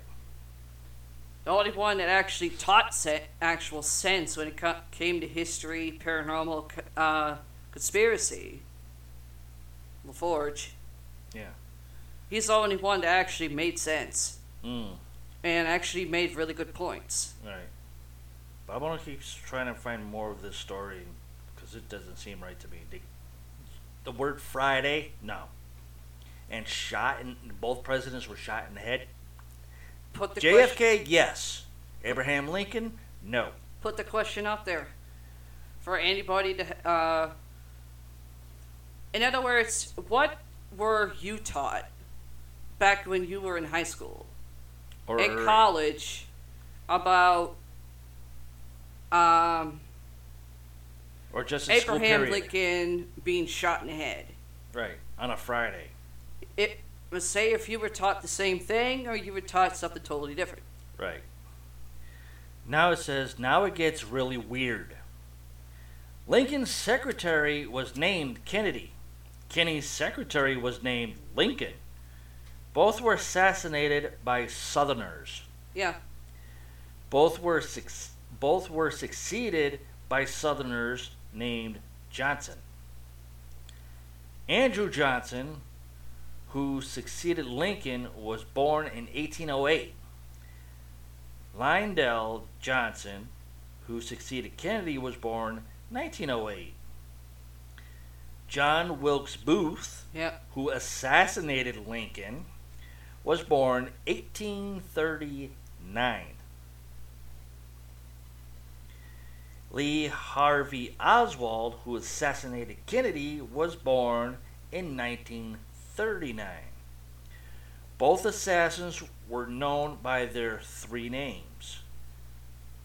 Both names are composed of 15 letters. Now hang on to your seats. Yeah. Lincoln was shot at the theater named Ford. Yep.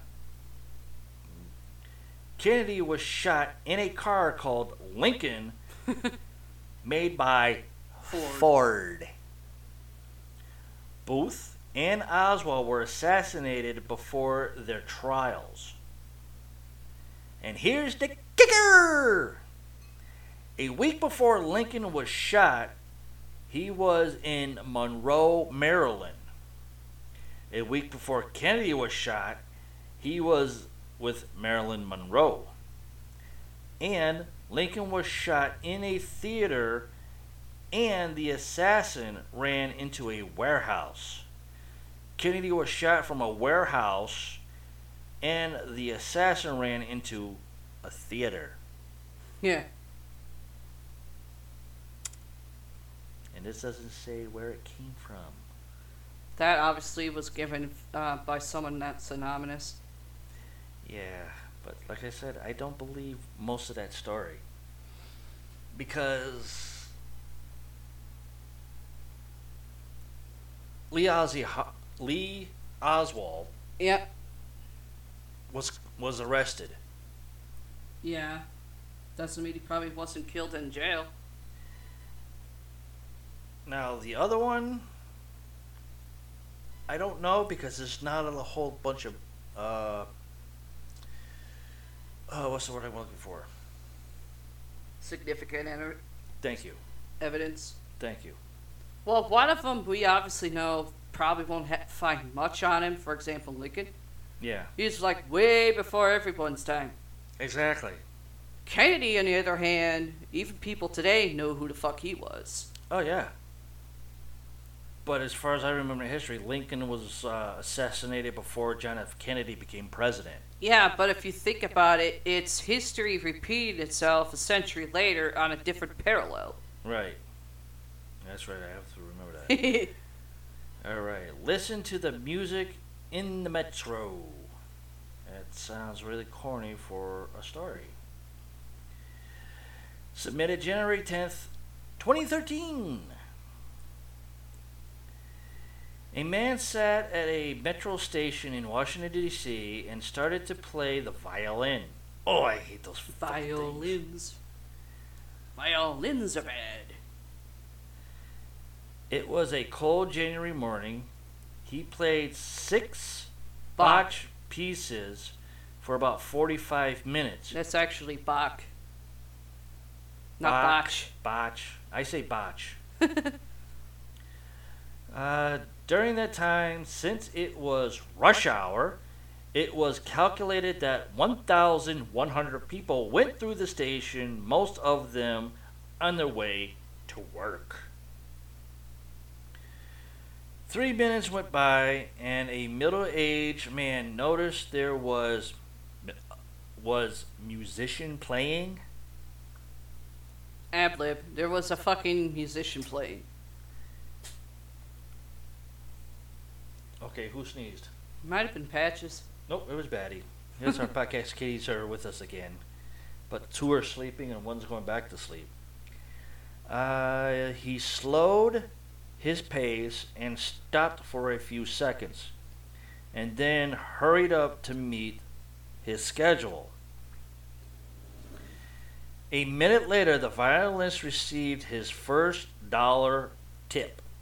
A woman threw the money in the till and without stopping and continued to walk. A few minutes later, someone leaned against the wall to listen to him, but the man looked at his watch and started to walk again. Clearly, he was late for work. And I bet you that motherfucker got fired. The one who paid the most attention was a 3-year-old boy.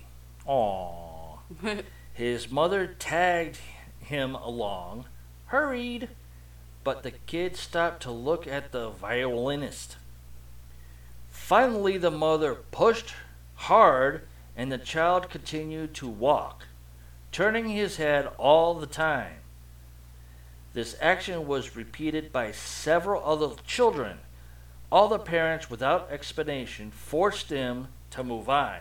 You fucking bastards! How dare you do that to your kids? In the 45 minutes the musician played, only 6 people stopped and stayed for a while. About 20 gave him money, but continued to walk their normal pace. He collected $32. When he finished playing and silence took over, no one noticed it. No one applauded, nor was there any recognition. You bastards. Oops, my computer decided to go nuts. No one knew this, but the violinist was Joshua Bell, one of the most talented musicians in the world. He had just played one of the most intricate. Thank you. Pieces ever written on a violin worth $3.5 million. What the fuck? Yeah. Who the fuck would pay that much for a violin? If it's played by Joshua Bell, it's gonna be worth $3.5 million. That doesn't make sense. Just walking to a place and just and it's worth $3.5 million? Are you nuts? This guy didn't even have a name back then. Oh, he had a name. The way it's looking, he was obviously, might be in the U.S. Oh yeah, it's here in the U.S. If he was known as a talented musician, he probably made his name in the UK and Europe. I don't know, but that's where most musicians started. In the U.S., they weren't recognized right away. I know, but 2 days before his playing in the subway, why would you go to a subway to play a violin? Nobody likes that. I don't know. Joshua Bell sold out at a theater in Boston where the seats averaged $100. Back then, that was cheap. That was chump change. This is a real story. Joshua Bell playing incognito in the metro station was organized by the Washington Post as part of a social experiment about perception, taste, and priorities of people. That's why people didn't recognize him. He was incognito. Jesus Christ. The Washington Post people must be fucking stupid. Seriously. Why would they do an experiment? Getting a famous person named Joshua Bell that plays a violin and everything to do a social experiment for the Washington Post. Well, if you couldn't they get somebody else to do that? Here's my theory. Back then, you didn't have impersonators. And they wanted to see if anybody would have recognized him out in the open instead of just at concerts that he did. There's the comparison. Yeah, but still, nobody's... If you were going through a subway to catch a subway train to, like, you know, you're starting off at Shittsville Station and you have to get to Big Dick, Little Dick Station at 47th Street, nobody's going to want to listen to a fucking violinist play and figure out, who the fuck is this idiot? Oh, Bet you 10 to 1. He's probably just some poor bum trying to play a violin just to get money to get off his feet. That's probably what they thought, but if you kind of put into theory, the people that ignored him probably showed up at the fucking concert he did and probably said, hey, guess what? I was the person you all ignored. So what's the difference if someone like me that isn't in their tuxedo performing any different from someone that isn't dressed up? Yeah, but these people were idiots. People are still fucking idiots. I mean, probably not right now, but most times people see, like, people doing that type of thing is probably New York. And Well, with celebrity impersonators, those are between California and Vegas. Yeah. Two of the biggest fucking entertainment spots. Actually, there's one more. New What? York. New York. That's what I just said. No, you said. I said At first, I said New York, which started to be known for that. Then it migrated to Hollywood, California, Yeah. as well as Vegas. Right. But I was talking about New York, New York. Yeah, that's what I'm saying. Not New York itself, where Manhattan is. I'm talking New York, New York. They were actually the first original ones to start that, but they moved up to New York itself, where Manhattan was bigger, because Yeah. it had a lot more traffic of morons that don't pay attention. Well, if you actually think about it, New York actually did start the Broadway. Yeah. And the reason they went from New York to where Manhattan is, because there's more money. Right. New York is okay. It's famous, but it's not as famous as Manhattan is. Exactly. Goes on here. The outlines were in a commonplace environment at an inappropriate hour. Do we perceive beauty? Which can be in all types of forms. Do we stop to appreciate it? I could answer that one. No, not many people will. Shit, both answers are no. Do we recognize the talent in an unexpected context? Here's another answer. No. No, because no matter where you are in the subway, you're gonna get your ass shot, beaten up, or arrested. It doesn't really. Well, if it. Okay, not say like subway. In a subway, say like in commonplace environments, not just a subway. Are people going to actually accept, actually listen, appreciate it? Most common answer for that is no, because people don't fucking care. Exactly. But as soon as they hear, oh, a famous person's going to do a concert, they want to shield money out of their assholes. That's if they have time. Oh, back then, I'm pretty sure, due to the fact that type of stuff back then was actually entertainment, compared to what's considered entertainment now. Right. I mean, entertainment, I can understand if, your train is not there. I could understand that for a little while. Which I could tell you 10 to 1, back then, the trains were never on time. True. They still aren't. Yeah, that I can understand, and, to get recognized, yeah. Or get money. I could understand that. But nowadays, No one cares. Unless everybody's in a fucking rush to get to nowhere. that, or they're in a rush to buy something that's legal. Yeah. In some states. Yeah, just like in driving, you're in a rush to get nowhere, but yet you get into an accident. You try to blame it on the other person. Well, it's your fault and nobody's there. There was one time I saw somebody trying to blame it on somebody, but it was a telephone pole. Yeah. I was like, holy shit. And I'm thinking either this idiot is on drugs or this idiot is on the wrong schedule of driving. That was actually my mother. She was actually No. drunk. This was a male. What was the male? It was the male. Okay. That could be about almost a number of guys in my family.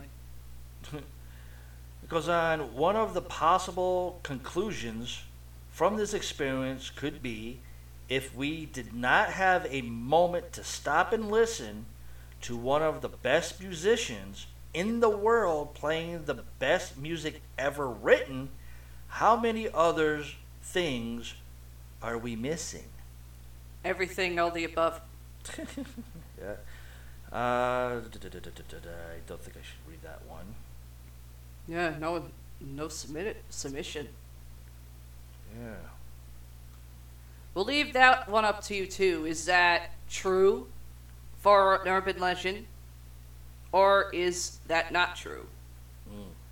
But the meaning of it is basically not explaining what's going on right now in the world, but prior, what was everyone else's excuse?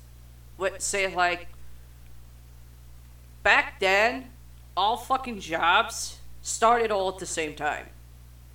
Now, jobs are all at different times. Yep. But people today still don't do that, what that question's saying. Right, because back then it was, I believe the working times was like 8 to 5. No. Well, if you're a Yeah, back female then. and you work in secretary, it was 8 to 5. No, I'm talking about for everybody back then. Everybody back then? It was like 8 to 5. No. You had to be at work for 8 o'clock in the morning, work to 5 o'clock. Now it's, in this day and age, it's 9 to 5 jobs, I don't know. which is ridiculous. Well, if you think about it, back then, most of men, which figured back then, mainly men worked, unless you're female, you did other types. Right. Men, mostly business guys, would work from 9 to 5. Right. Women, which were secretaries mostly, unless they were doing other things, were basically considered to work 8 to 5 just to get the office and shit set and ready for their boss. Yeah. Let's see. I'm gonna give paranormal. Paranormal. I'm gonna give Paramike a little break, and I'm gonna start what Screen Rant says about Halloween Resurrection, which I love the title. Halloween Resurrection has the franchise's worst Michael Myers recon. Okay. And there, might as well say a little bit emphasis on their title. Halloween Resurrection is arguably the worst film in the franchise, and appropriately sports the worst Michael Myers ever. Now, here's some emphasis on it, which I just said because they just kind of redid the first sentence. Having now reinvented its continuity 3 times, the Halloween franchise is one of the most convoluted in horror history. For proof of that, one need only remember the lead heroine, Laurie Strode, has been killed off 3 different times over the years. And no, I'm not saying her name, you already know who it is. And many will die a 4th time before Halloween ends. Credits roll in 2021, which is next year. One of the little nuggets I got for you people after I finish these fucking things. It's a bit hard to quantify the worst recon in Halloween history, if only because there's been so many.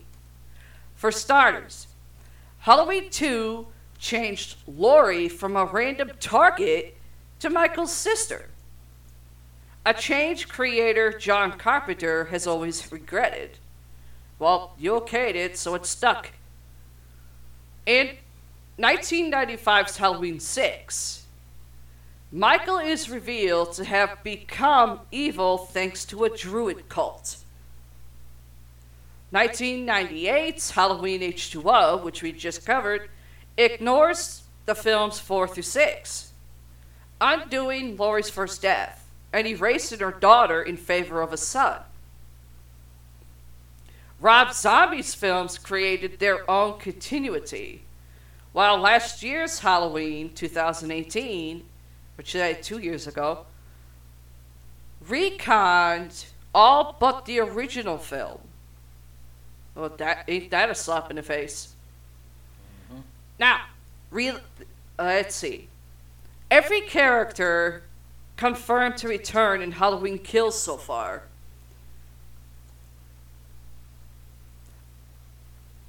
When it comes to sheer disappointment, though, it's hard to beat Halloween Resurrection, a film already infamous for featuring rapper Busta Rhymes, Busta! spin kicking Michael Myers and taunting him with "trick or treat, motherfucker." I still say that's one of the worst stupid fucking lines in a film ever. Topping that on the awful scale, though, is Resurrection's opening, which absolutely destroys the satisfying ending of Halloween H2O in order to make way for a sequel nobody ended up enjoying. Halloween H2O had a perfect ending.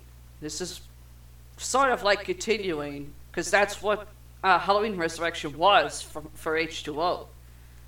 As with several films in the seemingly undying franchise, Halloween H2O was written as a conclusion to the Michael Myers, Laurie Strode story.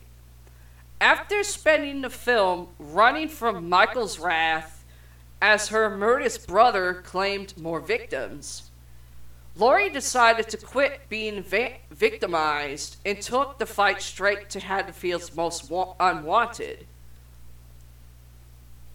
Michael is eventually taken away in an ambulance, but Laurie rightly knows he won't stay dead. So she follows the vehicle and finishes Michael off for good by slicing off his head with an axe. Hollywood, however, couldn't leave well enough alone, and along came Halloween Resurrection to ruin things. Some more. Let's see. Halloween Resurrection retconned Michael Myers' H2O death. What that means, everybody, let me explain. Since they obviously didn't want to make another Halloween 3-style sequel without Michael Myers, Halloween Resurrection reconned H2O's ending in an extremely stupid way. Resurrection revealed that somehow Michael had switched places with a paramedic and crushed his larynx or thyrex, whatever you want to call that. Larynx. Thank you. So he could speak. Though Laurie had killed an innocent man and spent the next few years committed in a mental asylum. Michael then shows up and kills her, marking Laurie's second death.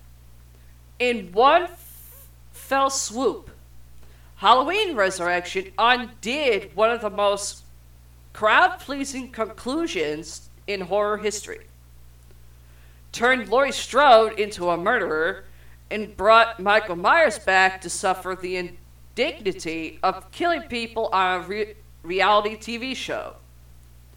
Thankfully, John Carpenter would eventually return to write the Halloween chip. I don't know about all that much. Okay, that's what Screen Rant wrote on that.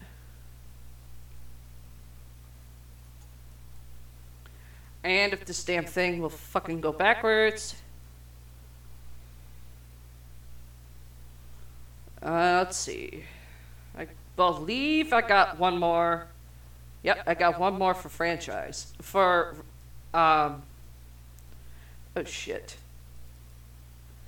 Hey there, can you come here and blow this thing up for me? I got some more, one other thing on it, but that's all I could find for Halloween Resurrection. That's what came up. I can't read that. Sorry for the silence, folks. Alright, that works. Jamie Lee Curtis hated the idea of a sequel as she felt that Laurie had a satisfying ending in the previous film. She initially refused to be in this film until she ultimately agreed to do her part, only under the condition that she is killed off in the opening of the film, so as to make sure her character, Laurie Strode, or herself, wouldn't appear in another sequel. At the time of the film's initial release, executive producers Malik Akkad and Mustafa Akkad tried to explain it by claiming Jamie Lee Curtis was so impressed with the screenplay that she wanted a large part in it. She has stated that was not the case. She was under contract to do it. As was first named Halloween the Homecoming, but producers wanted a title that said Michael Myers is alive, so in February 2002, the film was officially named Halloween Resurrection. John Carpenter has stated that the movie made him cringe.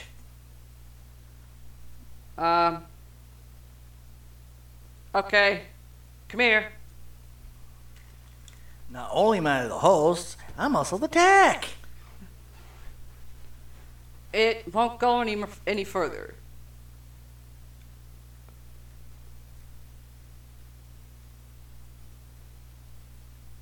This is the second part here. That's supposed to be the entire thing, but there's supposed to be more to that.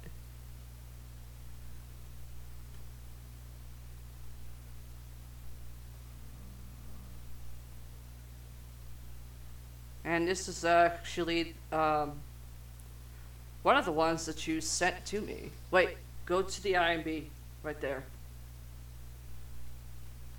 Found it. Got it. Sorry for the delay, folks. She's not technically inclined like I am. Funny. Oh, I I'm had to only throw good it out at there. researching and past stuff that I used to be able to do. Now, continuing from where John Carpenter stated that the movie made him cringe, Jamie Lee Curtis was quoted as saying she considered this film a joke. That's bad. If the lead fucking heroine of the majority of the franchise actually considers it a joke, that's bad. Several new endings were written during production, and the cast was never sure how the film was actually going to end. That's actually how to do a film. What's 101? Make sure you have everything that you've written for a script all fucking written and finished. 4 different endings were filmed, and the director wanted the studio to ship a different ending to each theater. That's actually retarded.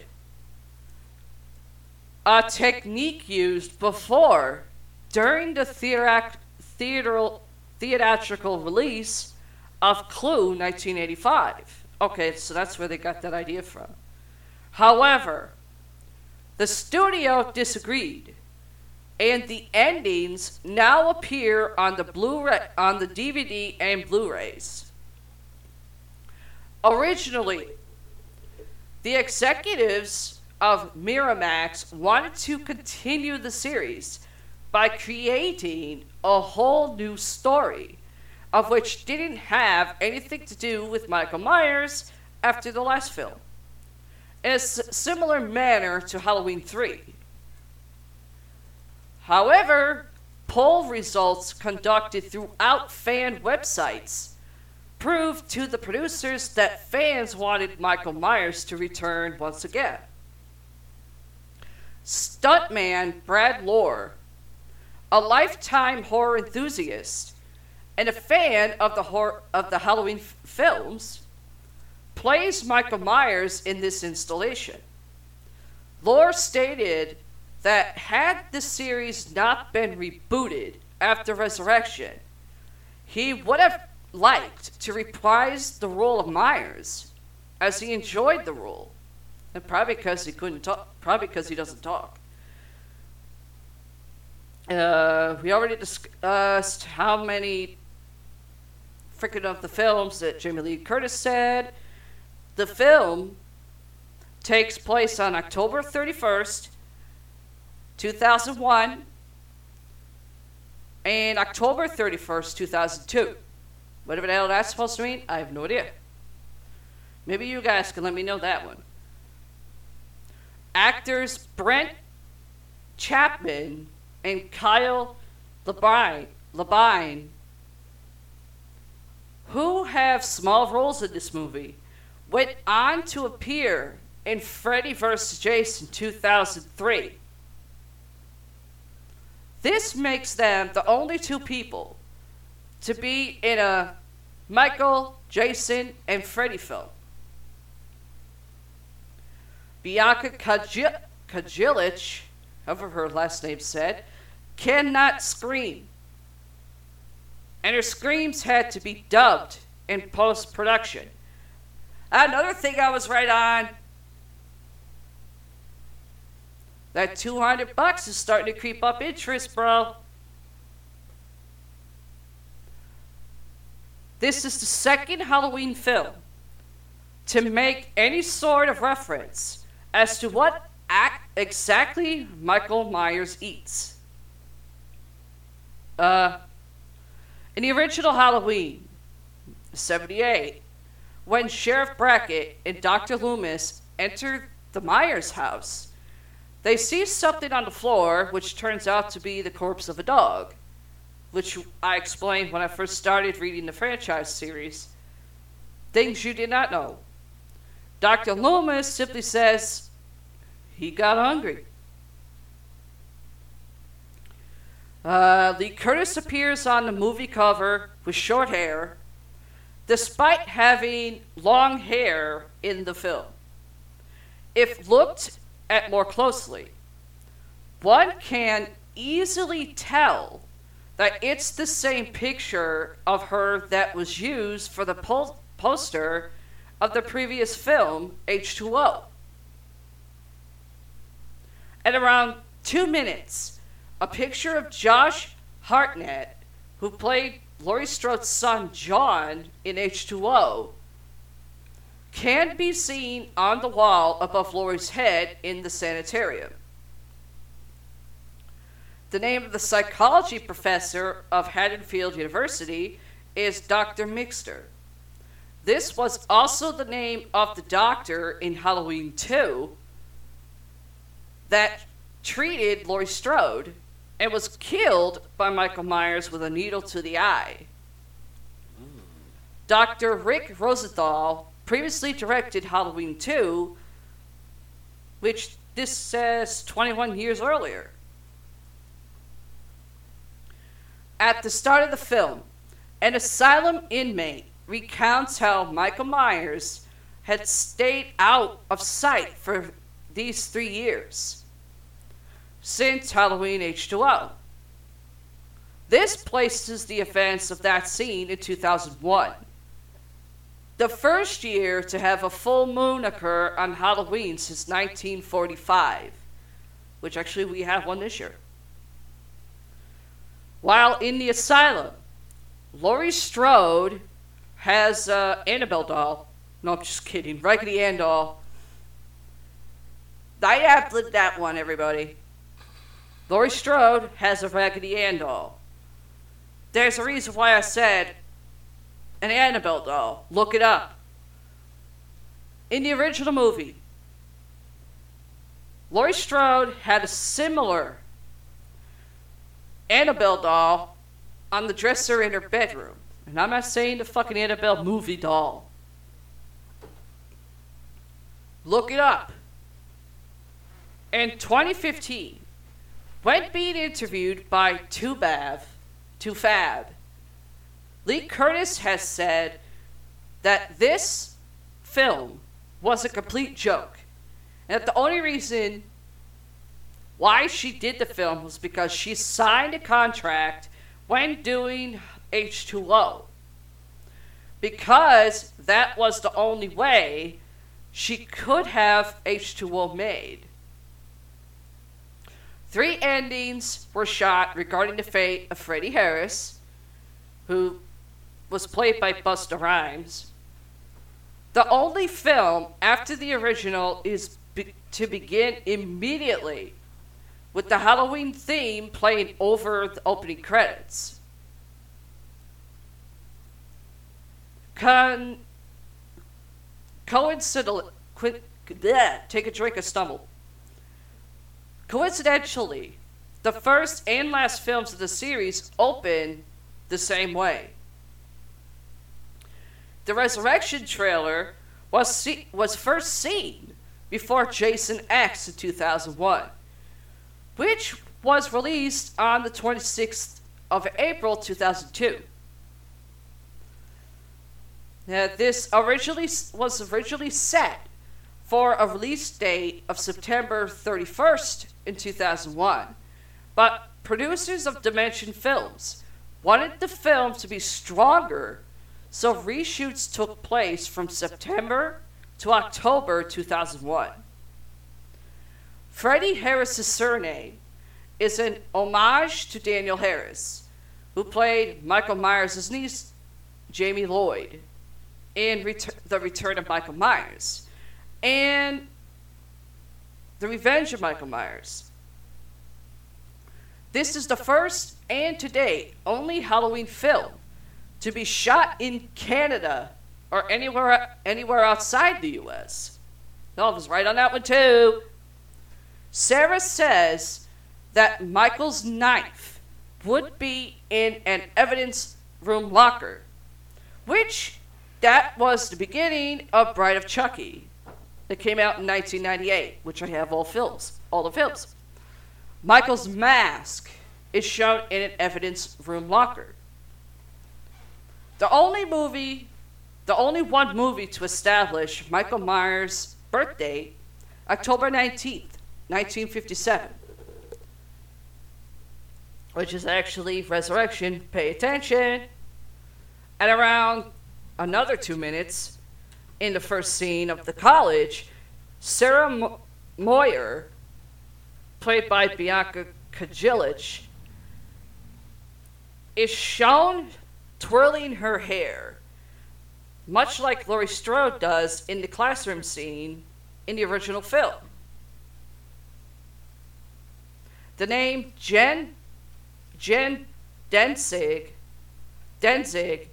is a reference to John Danzig, the former singer and leader of the Misfits, who wrote and sung the songs Halloween and Halloween 2 after the original movie was released. The 2 songs have nothing to do with the movies, because their lyrics do not even touch the main plot.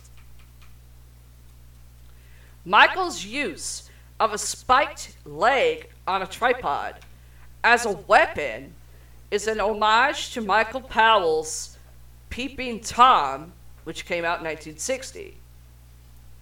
Lee Curtis was contractually obligated to be in a sequel, supposedly for a 30-second cameo, but reportedly was so interested in the story that she agreed to do a full 4-day shoot and appeared in the entire opening sequence. However, she has discounted this,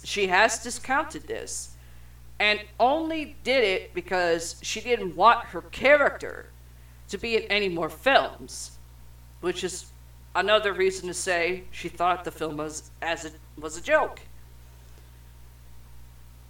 Kate Sackhoff, I don't know if I butchered that, but I don't care. I'm just going to say it again. Nope, you said it right. I know, I'm just going to say it again. Katie Sackhoff originally was supposed to portray Donna Chang. Sarah states that she has talked that she is taking Dr. Mixter's corpse. Dr. Mixter was the ER doctor killed by Michael in Halloween 2. The 81 version, pay attention. I know there's 2 of them out there. Whitney Rancic and Dwight H. Little turned down the chance to direct. Probably because they knew it was fucking stupid. It's implied that Michael Myers stole the 1967 Pontiac Firebird earlier, although it's not shown.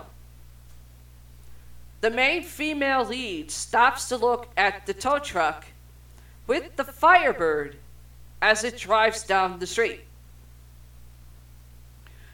Ryan Merriman, who plays Miles, and Billy Kay, who plays Scott, were both born on April 10th.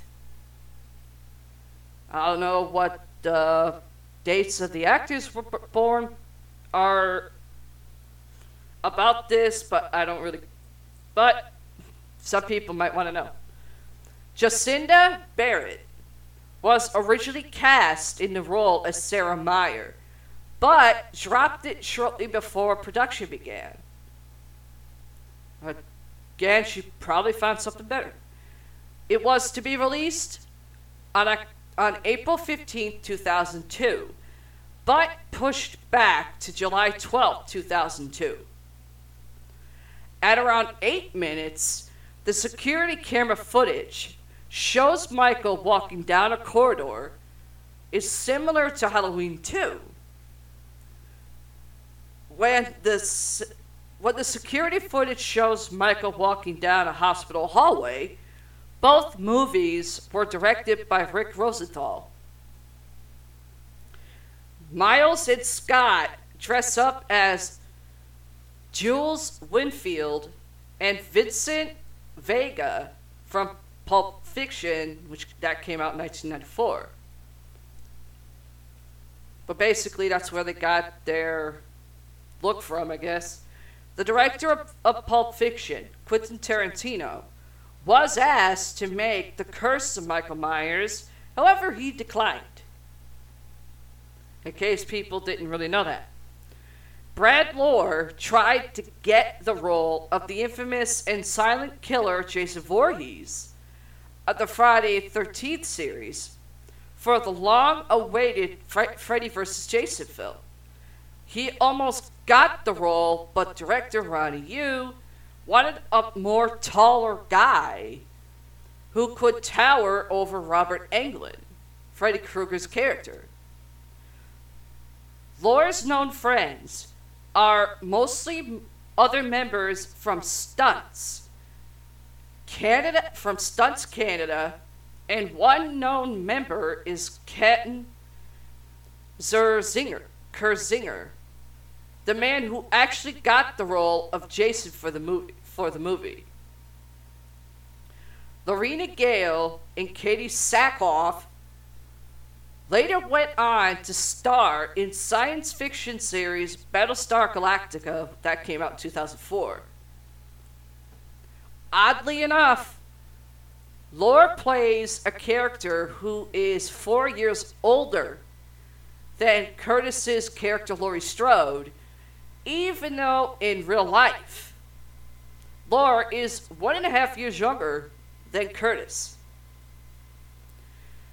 See, the knife that Michael Myers has in Resurrection is a 12-inch Victorinox Forstner with rosewood handle.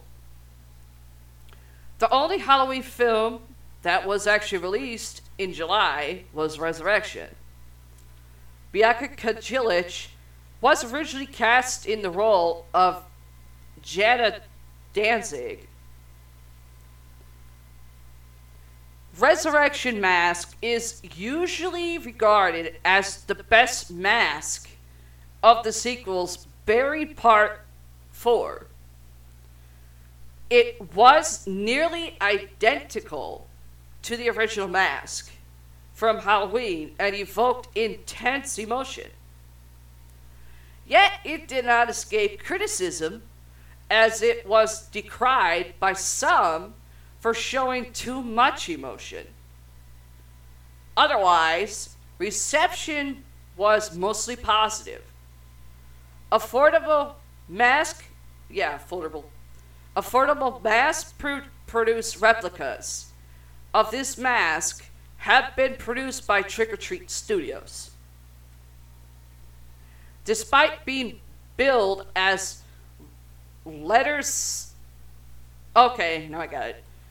Despite being billed as Letter Sweater Guy, the first guy to bust in on Deckard at the party with a young lady is obviously dressed up as Archie from the comics.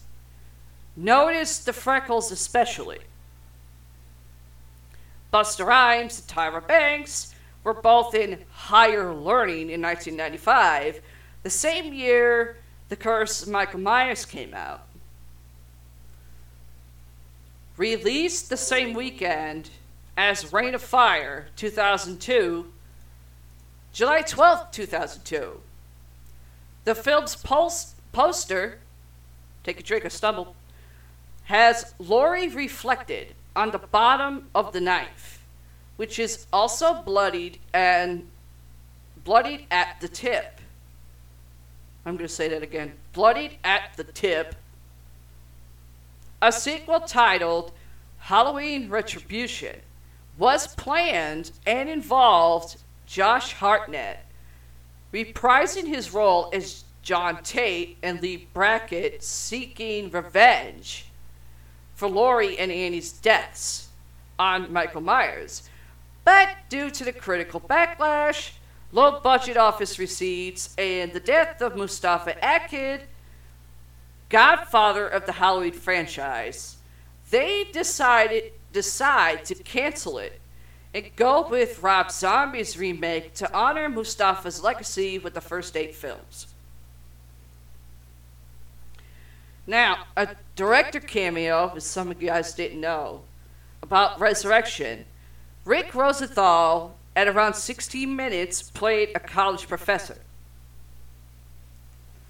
Let's see. Some more stuff below may give away important plot points in case you guys didn't know what those were. The film ends with a sequel hook.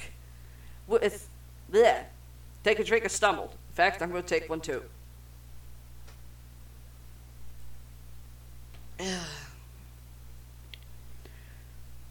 The film ends with a sequel hook. That sequel hook, pay attention. When Michael Myers opens his eyes and reveals he's alive in the morgue. Josh Hartnett was originally planned to reprise his role as John Tate for another film and seek revenge for his mother's death.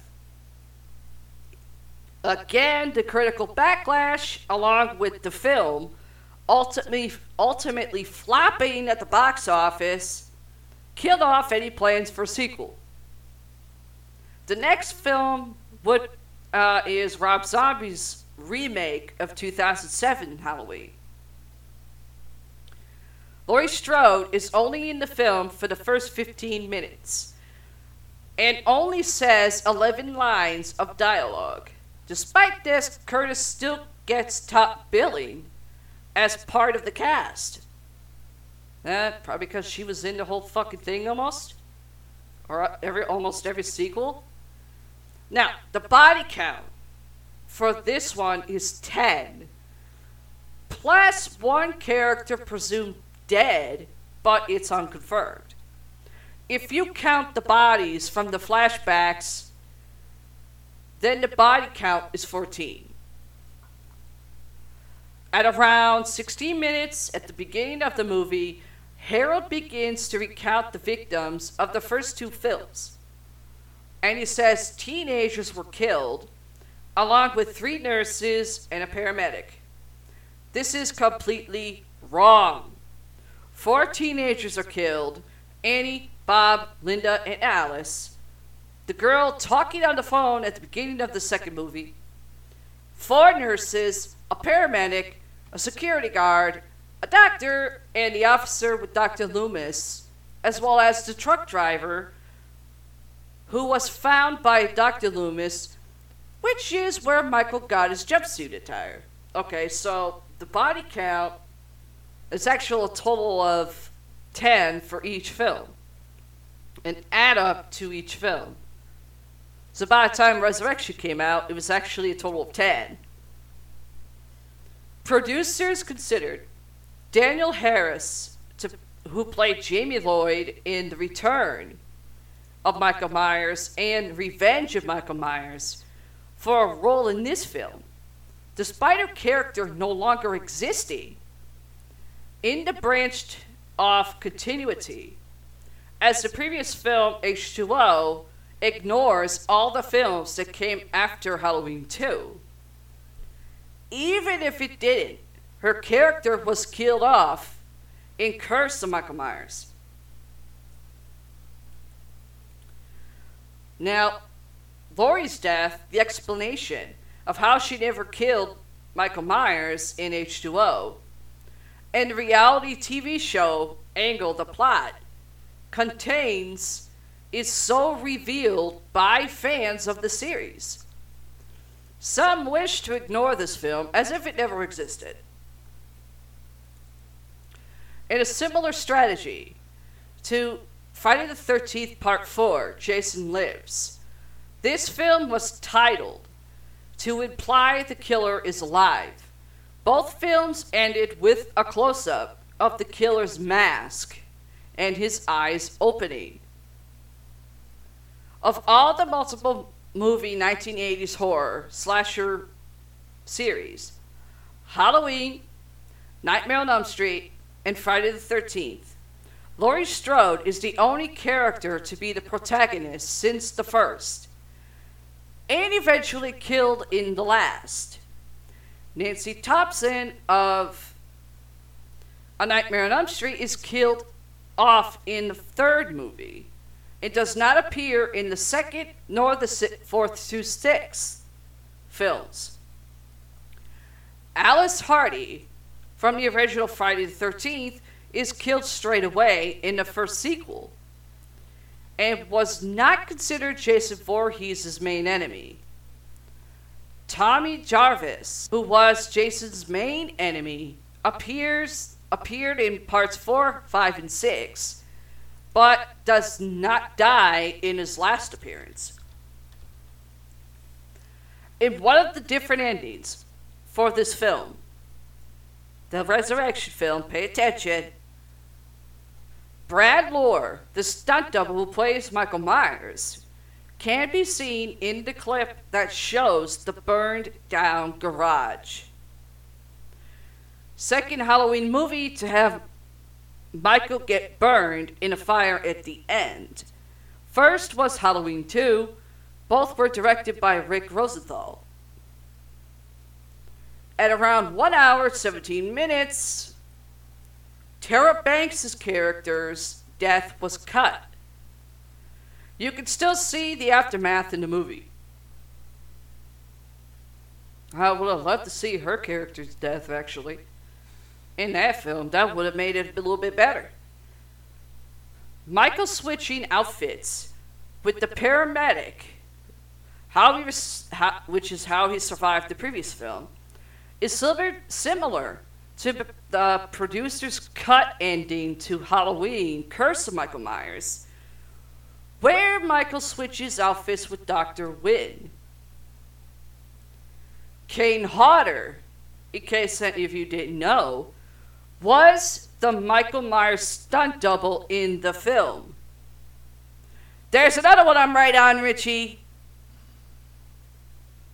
You can't miss Kane Hodder's size. With Laurie's death in this film, the only two recurring lead actors in a horror series to not have been killed by the series killer are Christy Cotton from Hellraiser, who survived 4 battles with the demon Pinhead, and Cindy Prescott from Scream, who survives 4 battles with Ghostface. Oh God, and I'm starting to get that lyric in my head. Yeah. Also, Tommy Jarvis is alive and survived 2 attacks by Jason Voorhees and 1 by an imposter Jason in the Friday the 13th series. But he does not count, as he doesn't appear in every film of the series. Nora Watson, played by Tyra Banks, death scene was originally on screen. Publicity stills and behind-the-scenes photos proved that her death scene was filmed. It involved Michael stringing her up with electrical wire and him repeatedly stabbing her in the abdomen as she struggled, which explains the pool of blood Sarah slips on in the garage. The scene was later cut as a suggestion by Brad Lore, the stuntman who played Michael.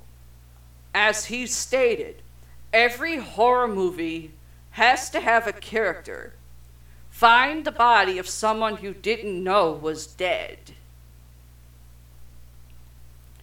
Laurie's faking of her catatonic state in the beginning of the film could be a reference to the additional scenes filmed from Halloween's 1978 TV version.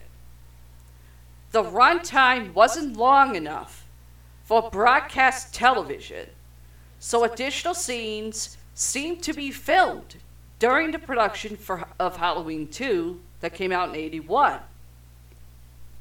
One of these scenes included Michael, still as a child, faking a catatonic state, fooling all the doctors at the sanitarium, except Dr. Loomis, into thinking he is not as dangerous as Loomis thinks he is.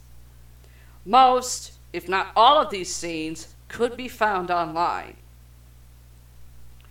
Despite being in contact throughout, it is notable that the heroine, Sarah, and Hero Deckard have still never met even at the end of the film. When Michael kills Jim by crushing his skull and blood comes out of Jim's eyes, it is similar to Halloween 2, when Laurie shoots Michael in the eyes at the end and blood comes out the mask eye holes. And that's it for Resurrection. I can get rid of that one.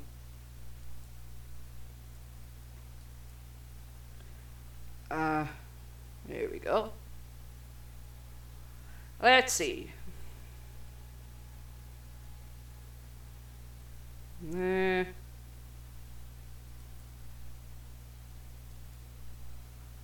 Let's see. The next one is going to be...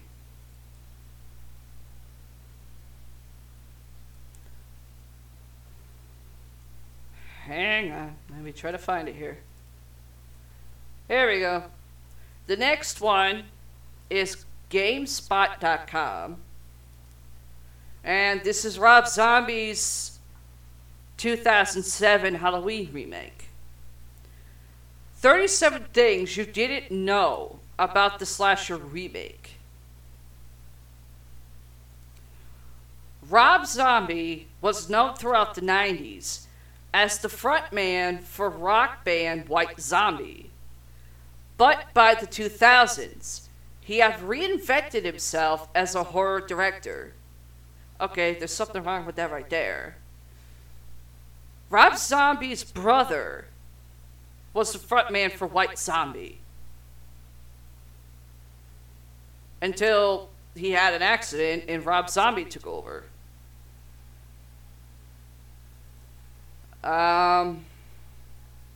It's hard to kind of figure that one out because Rob Zombie and his brother did sound similar, almost identical. when they sang. But Rob Zombie, he was also the frontman of his own goddamn band, which went from White Zombie to Rob Zombie.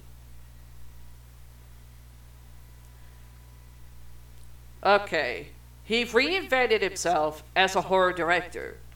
His first two movies, House of a Thousand Corpses, which came out in 2003, that was good. That was good. And The Devil's Rejects, 2005, that was also pretty good. Really good. Won fans with their mix of grueling B-movie inspired horror, over-the-top gore, gaudy visuals, and dark humor. His love of the genre was clear, and in particular, his affection for the groundbreaking movies that emerged from the 1970s.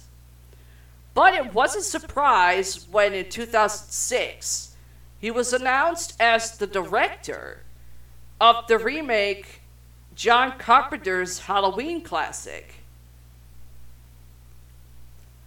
By that point, there had already been 7 movies in the Thrasher franchise, not including the standalone Halloween 3. But the previous movie, 2002's Resurrection, was a commercial disappointment and a critical bomb, and it was unclear with what direction the series would go in next. Zombie took the series right back to its roots and delivered his own very specific spin on the classic story. Zombie's Halloween hit theaters in August 2007, and it was a box office hit. But the movie was and remains extremely divisive, which means a little divisive. Some people think one way, other people think another way. It's a film of two halves. The first being an origin story for Michael Myers. I'm right on that one too, Richie. Which showed how his troubled family life helped transform him into a killer. The second half is essentially a compressed remake of Carpenter's film, as an adult Michael returns to his hometown of Haddonfield on October 31st for a night of bloody mayhem. But while many of the events are the same, and all the family characters are in there, the oppressive atmosphere and mix of graphic gore and sex made it unmistakably a Rob Zombie movie. But love it or loathe it, or hate it, Rob Zombie's Halloween, plus its '09 sequel, are a crucial part of the history of this long-running franchise. As with many of Zombie's movies, the home entertainment releases have been packed with bonus material, including an extensive making of documentary and director's commentary. They've been back through the behind-the-scenes material. GameSpot, which is what I'm reading this from,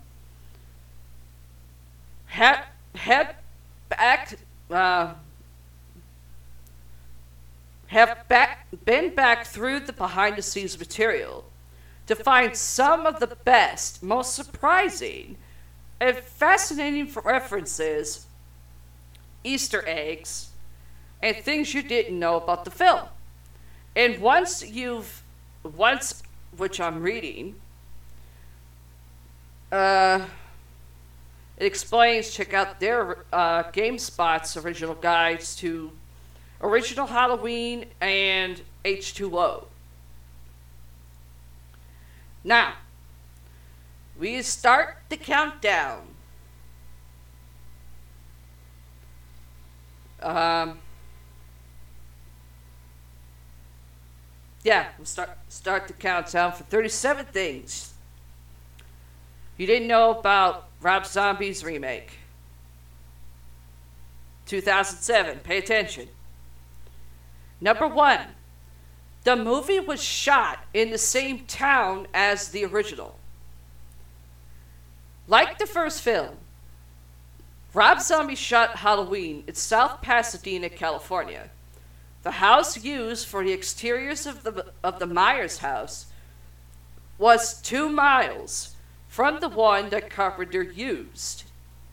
However, Rob Zombie said he couldn't use it because it was all restored and looking good. Number 2. William Forsythe's leg cast in the movie is real. Or actually, it was real. William Forsythe plays Michael's abusive stepdad, Ronnie. His character's leg is in a cast throughout because shortly before production started, Forsythe had a motorcycle accident and couldn't walk properly. So, Zombie said he was in pain throughout the shoot, and that's why he is sitting in every scene. Number 3. Baby Angel didn't want to cry. The baby playing young Angel / Lori found Forsythe's voice very soothing. Even though Zombie wanted the child to be upset during the argument scenes, he said that she would stop crying every time she heard Forsythe yelling at Sherry Moon Zombie playing Michael's mom. There's another one I'm right on, Richie. Number 4. The kitchen was accidentally tidied. What that means, it was actually clean. The opening breakfast scene in the Myers house was shot on the first day of production. The real kitchen was initially messy, as it appears in the film, but not realizing that's how Zombie wanted it, the art department tidied the whole room ahead of filming. Zombie then had to tell them to put it back how they found it. Number 5. There were 3 Myers houses. Number 5, sorry. There were 3 Myers houses. Okay. Zombie and his team had trouble finding a house that had all the rooms they needed for the various scenes set there. In the end, the exterior, the downstairs, and upstairs scenes were shot in 3 different ones. Number 6. This kid I'm about to read was already famous. Daryl Shabara, who plays school bully Wesley, was best known in 2007 for his lead role in the Spy Kids movies. These scenes were shot in a real school, as Shabara kept getting mobbed by the kids there when they discovered who he was. Number 7. Young Michael loved to swear. Doug Fersch, who played young Michael, loved the scenes where he gets to swear because he wasn't allowed to at home. Zombie said that he kept laughing as he said that dialogue, and you can see him start to crack up a little up. Oh yeah, and you can see him start to crack up a couple of times in this scene. Number 8. This old movie is a homage to the first Halloween. Zombie has the characters watch the 50 horror classic The Thing from Another World on TV because that's what they were watching in the original. In a later scene, adult Michael deliberately stops to watch some more of the movie, having missed a lot of it 15 years earlier because he was busy killing his family.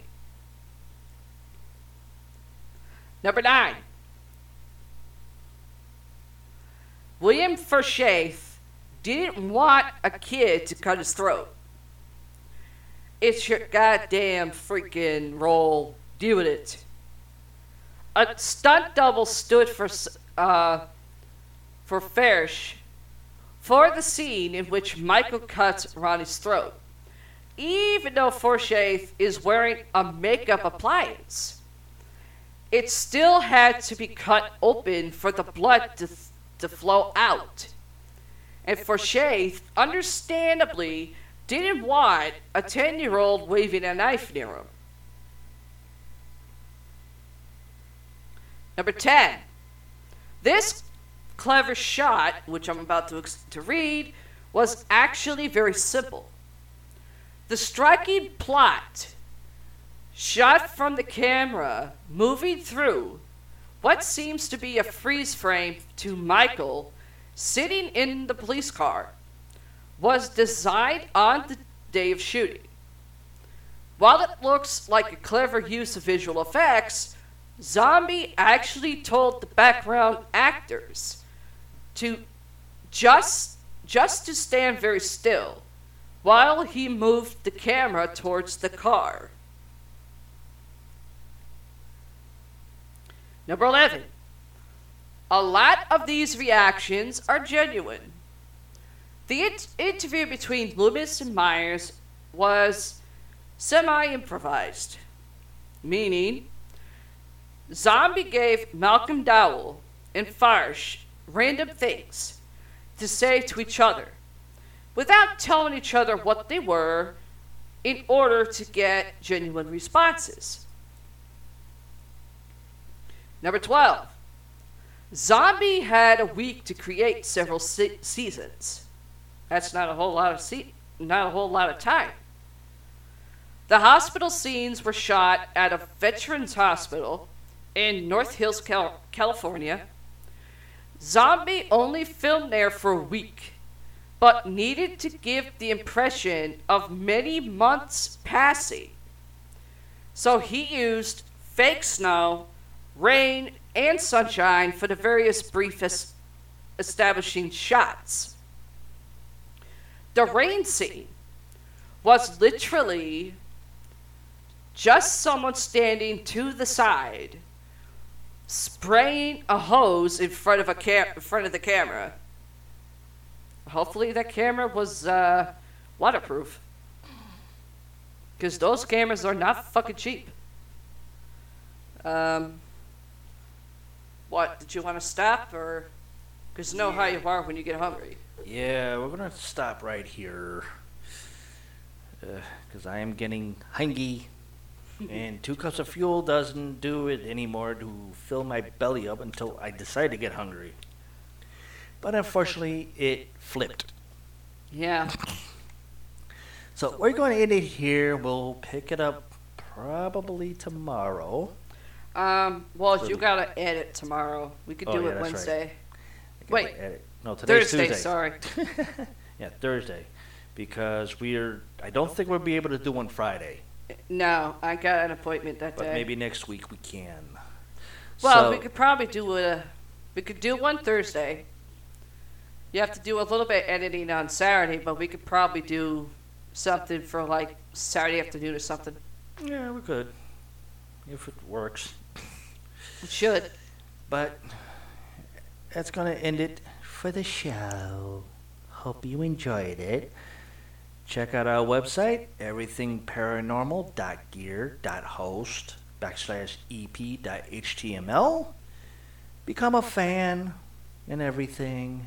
Tell us what else you tell us what you would like to hear. Yeah, our emails. Next, after I finish all the Halloween franchise trivia stuff. Yep. The emails at the bottom of the first page on the left-hand side and everything. Got rid of Skype. I forgot to say that before the show. I got Okay. rid of Skype because Skype's being Jewish again. But we have a new link through Zoom, so you can contact us through there. If we're not online, don't worry. We will get on the Zoom and everything Which when we do a show. which is basically everything that people are using nowadays for podcasts Yeah. when they have guests on. Yeah, I still gotta tinker with that part. Because it's not like Skype where it's easy and you know what you're doing. Zoom's a little different, so it's going to take me a bit to figure it out. But there is a link down there that says contact us on Zoom and everything. That's about it. That does Yeah. it for me, Parrot Mike. And into the creepy dark dungeon, excuse me, of the dark news side is the lovely Gothic. I'm Paralore. And that will do it for now. Catch you on the flip and keep it paranormal.